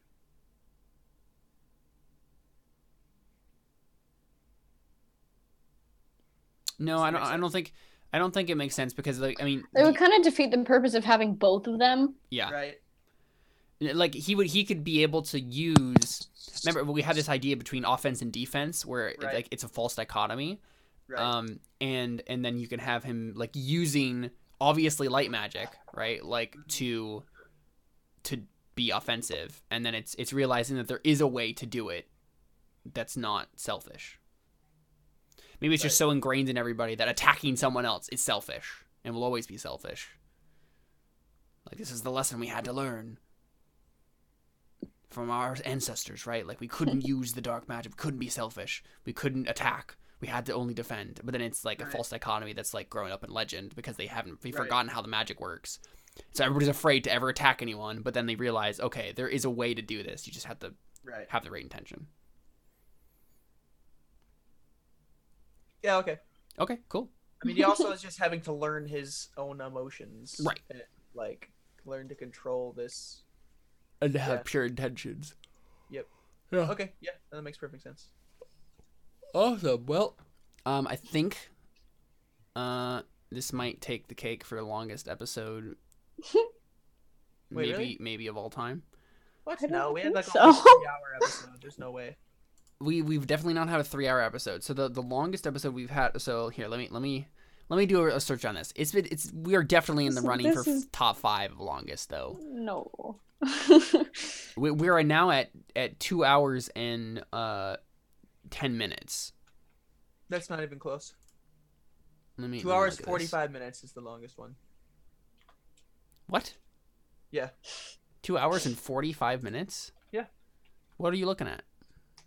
I believe it was the world building one that we did. Right, that's the one I'm thinking of too, but I don't think it was that long. Here, let me look. I'm darn sure. When did we do these episodes? Like 19, I think. Oh, here we go. Yeah, it was 19. Oh, no, 2 hours, 15 18. minutes. Yep, told ya. Wow. So yeah, we are nearing our longest episode ever. Let's just keep this going for a little bit longer and then... Very funny. Nah, so like, and then the other one like that was really long was the Ruby episode. Yeah. And that was... That one felt long. This one hasn't felt long. That one's 2 hours and 15 minutes. So yeah, we're nearing that level. So for top 3 longest episodes, this one, the Ruby episode, and the world building episode. So, and that's when I edited things, the world building episode. If I hadn't edited that, man, whew. Yeah, but okay, yeah. I mean, does that give you a good idea, Connor, of what that's about? Cool stuff. Well. If you follow us in the month of November, we will be continuing to attempt to flesh out these stories more and more by actually writing them down. So wish us luck on that. So yeah, I mean, if you haven't been around and listened to this, Connor's gonna write the book that we just discussed. I'm gonna finally finish To Look Skyward. Is the plan, and then Carly is going to write a cool sci-fi novel that we brainstormed 2 episodes ago. And then David just said, now you just have to brainstorm mine. Wait, what do you mean, David? What are you going to write? You got 2 days. You got 2 days. Are you going to do NaNoWriMo with us? Because you should. Do it. Well, yeah. Oh yeah, David, you need to listen to that episode. Okay, go to YouTube and listen to the episode right now where we brainstorm with Carly. Okay, it's based in the Elysian Road universe. It's so good. But yeah. That was just last week's, I believe. No. I think. Oh no, it was 2 weeks ago. Episode 1. Wait, what did we do last week? Highlighting your Bible. Oh right, yeah. But yeah. So let's see what. So the plan for next week. That's what I'm wondering. Yeah. Is our first 5th of November. 5th of November, so we're gonna read through. Oh, okay. Obviously not all of what we each have, No. but like first page maybe, something like that. yeah. Okay. Yeah, that makes sense. That's some good accountability. Yeah, that is. Yeah, cool. So, yeah, David, Here's the thing: we've tried to do this many a times before. Yeah. We're like, hey, let's all write a chapter of this book we just wrote. But now we have NaNoWriMo and we have and the podcast pressure. NaNoWriMo, podcast pressure, and I'm actually determined to do this. That's the real kicker right there. You got Connor determined to do it. You were determined to do it before, but because I wasn't, you had an excuse. I did it before. Yep. But so yeah, I'm actually going to do this. So. Mm-hmm. But yeah, I'm excited. It'll be great. Good stuff.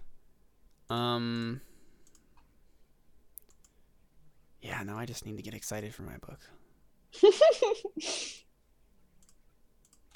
I need to talk with David again about my plot holes. Anyway, I'll figure it out. We'll write some stuff. It'll be great. Yeah, so the month of November will be us going through our NaNoWriMo stuff, because that'll be fun and it'll be great. And I have to do it anyway for a class. So yeah, so we were talking with Dad earlier today too, and it sounds like he might actually be doing NaNoWriMo with us as well. He has an outdoor adventure novel that he's been wanting to write for forever, so this would be a good excuse. Everyone do NaNoWriMo, it'll be great. We can make like our own little like group on the NaNoWriMo website and everything. I think that's a thing. But yeah. So you can find us on Twitter at Christ_art_show, at Facebook at facebook.com/ChristianArtistShow, and at our website at ChristianArtistShow.com. We got a lot of cool episodes for you to browse. This has been episode 115, guys. We've been doing this for so long. How many episodes has Carly been doing it with us? Since like 95? 89, I believe. Oh, 89? Really? Man. I think so. I want to check this somewhere around there. Because you did the brainstorm episode with us. I thought you were talking about the year 89 for a second, and I was like, since the year 89. I haven't been alive since then. So. Neither were we. Let's see. Oh yeah, you were on 89 was the Carly Pynchon poetry episode. But then you came on as like a regular co-host in Speculative Fictions and Characters 92. The second one, 92, yeah. Back in 92. Which is crazy because that was in like January, right? Yeah. Like, so like it's been almost a year. February, but yeah. Yep. Well, yeah, I mean, January. February is when I published the episode, so obviously in January because it was February the 3rd. Here's one thing I've been. Sorry, I was interrupting. No, you're fine. Here's one thing I realized we haven't done in a very long time is checked like listener stuff on the podcast. We should plan on that doing that this week of like of the increase of how many listens we've had if we've somebody was asking me about our podcast tonight, and I was like, we're pretty much on like literally every single like platform there is for podcasting and like video stuff. So except for Spotify.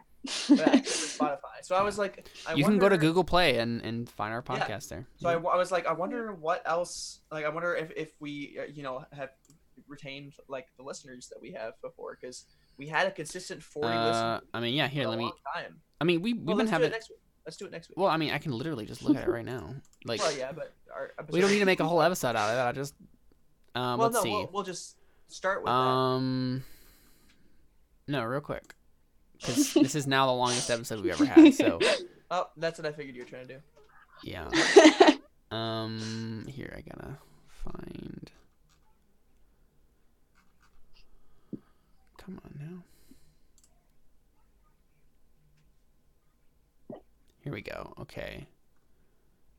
So in the past month, we've had 210 listens.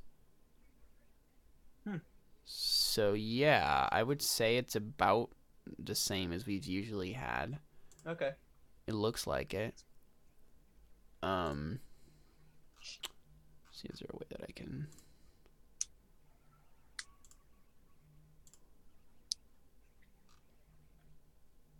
Yeah, I'd say it's about. It's like 20 to 40, yeah, somewhere around there, depending on the episode. Because a lot of them, and there's a lot of old episodes that always get listened to randomly too. That's probably me. Let's see the random episodes that have been listened to this past month. The one about social media, Speculative Fictions and Characters 2. That was me. The one about instrumental music, Speculative Fiction and Setting 2. That was me. Carly Pynchon Poetry 2. That was me. Bonus episode 4. I mean, so there's been like 6, 5, and 4 listens on those though. So not all of them were you. Yeah, but those are some of the ones that I've listened to more recently. Bonus episode 4, The Fulfillment of the Law, was listened to 16 times this month. Oh dang! Really? Yeah. Cool. The most listened to episode in this past month was 112, our review of My Hero Academia. So that makes sense. Anyway, that's just random statistics from our website. Cool. So, and this is probably a horrible way to announce this, especially because David is in chat, but we will not have Elysian Road this Friday. No. Because I'm going to be up north with Anna. We're going to go to a Icarus Account concert that Friday night, and then spend the night with Courtney Cullum and her hubby. Is Chase coming with you too for that? I don't think so. No. Really? Interesting. No. We asked you, but you didn't want to go. So yeah. I didn't realize it was Friday. Yeah, so it's this Friday. Yeah. So no Elysian Road this Friday, unfortunately. But we will have Ternalius this Thursday, which is exciting. And there's gonna be some crap hitting the fan there. We're gonna have the trial of Toity. Toady's gonna be on trial. It's gonna be great. And then next week after that, we should have normal Ternalius and Elysian Road, and then the week after that, we should have normal Ternalius and Elysian Road. But it's gonna be actually good. The 16th. I will not be. 16th, you won't be there. Okay. Yeah, Oy. because I'm going to 21 Pilots concert. So hopefully we will have Elysian Road on the 9th, but yeah, that's the only time in the near future. So I was gonna say for the 16th, we should go back to our other spinoff. But I'm not going to be there. He's in that one too. Yep. Yeah. That's with Carly. But that's the thing. I mean, okay, so if we have David just did a tongue face. So if I'm trying to remember if it's just us and not Carly, we could do 4 Horsemen. True. That's the thing we could do. There's I don't probably think I was even there for the last session of that though. I don't think you were. No. No. I mean, we ended though. Like we ended Right. the arc, so it would be a completely different thing. But there's there's a couple of other things we could do too. We could find something to do. It'll be fun. Okay. Anyway, we're just randomly. I don't know why this episode has been so long.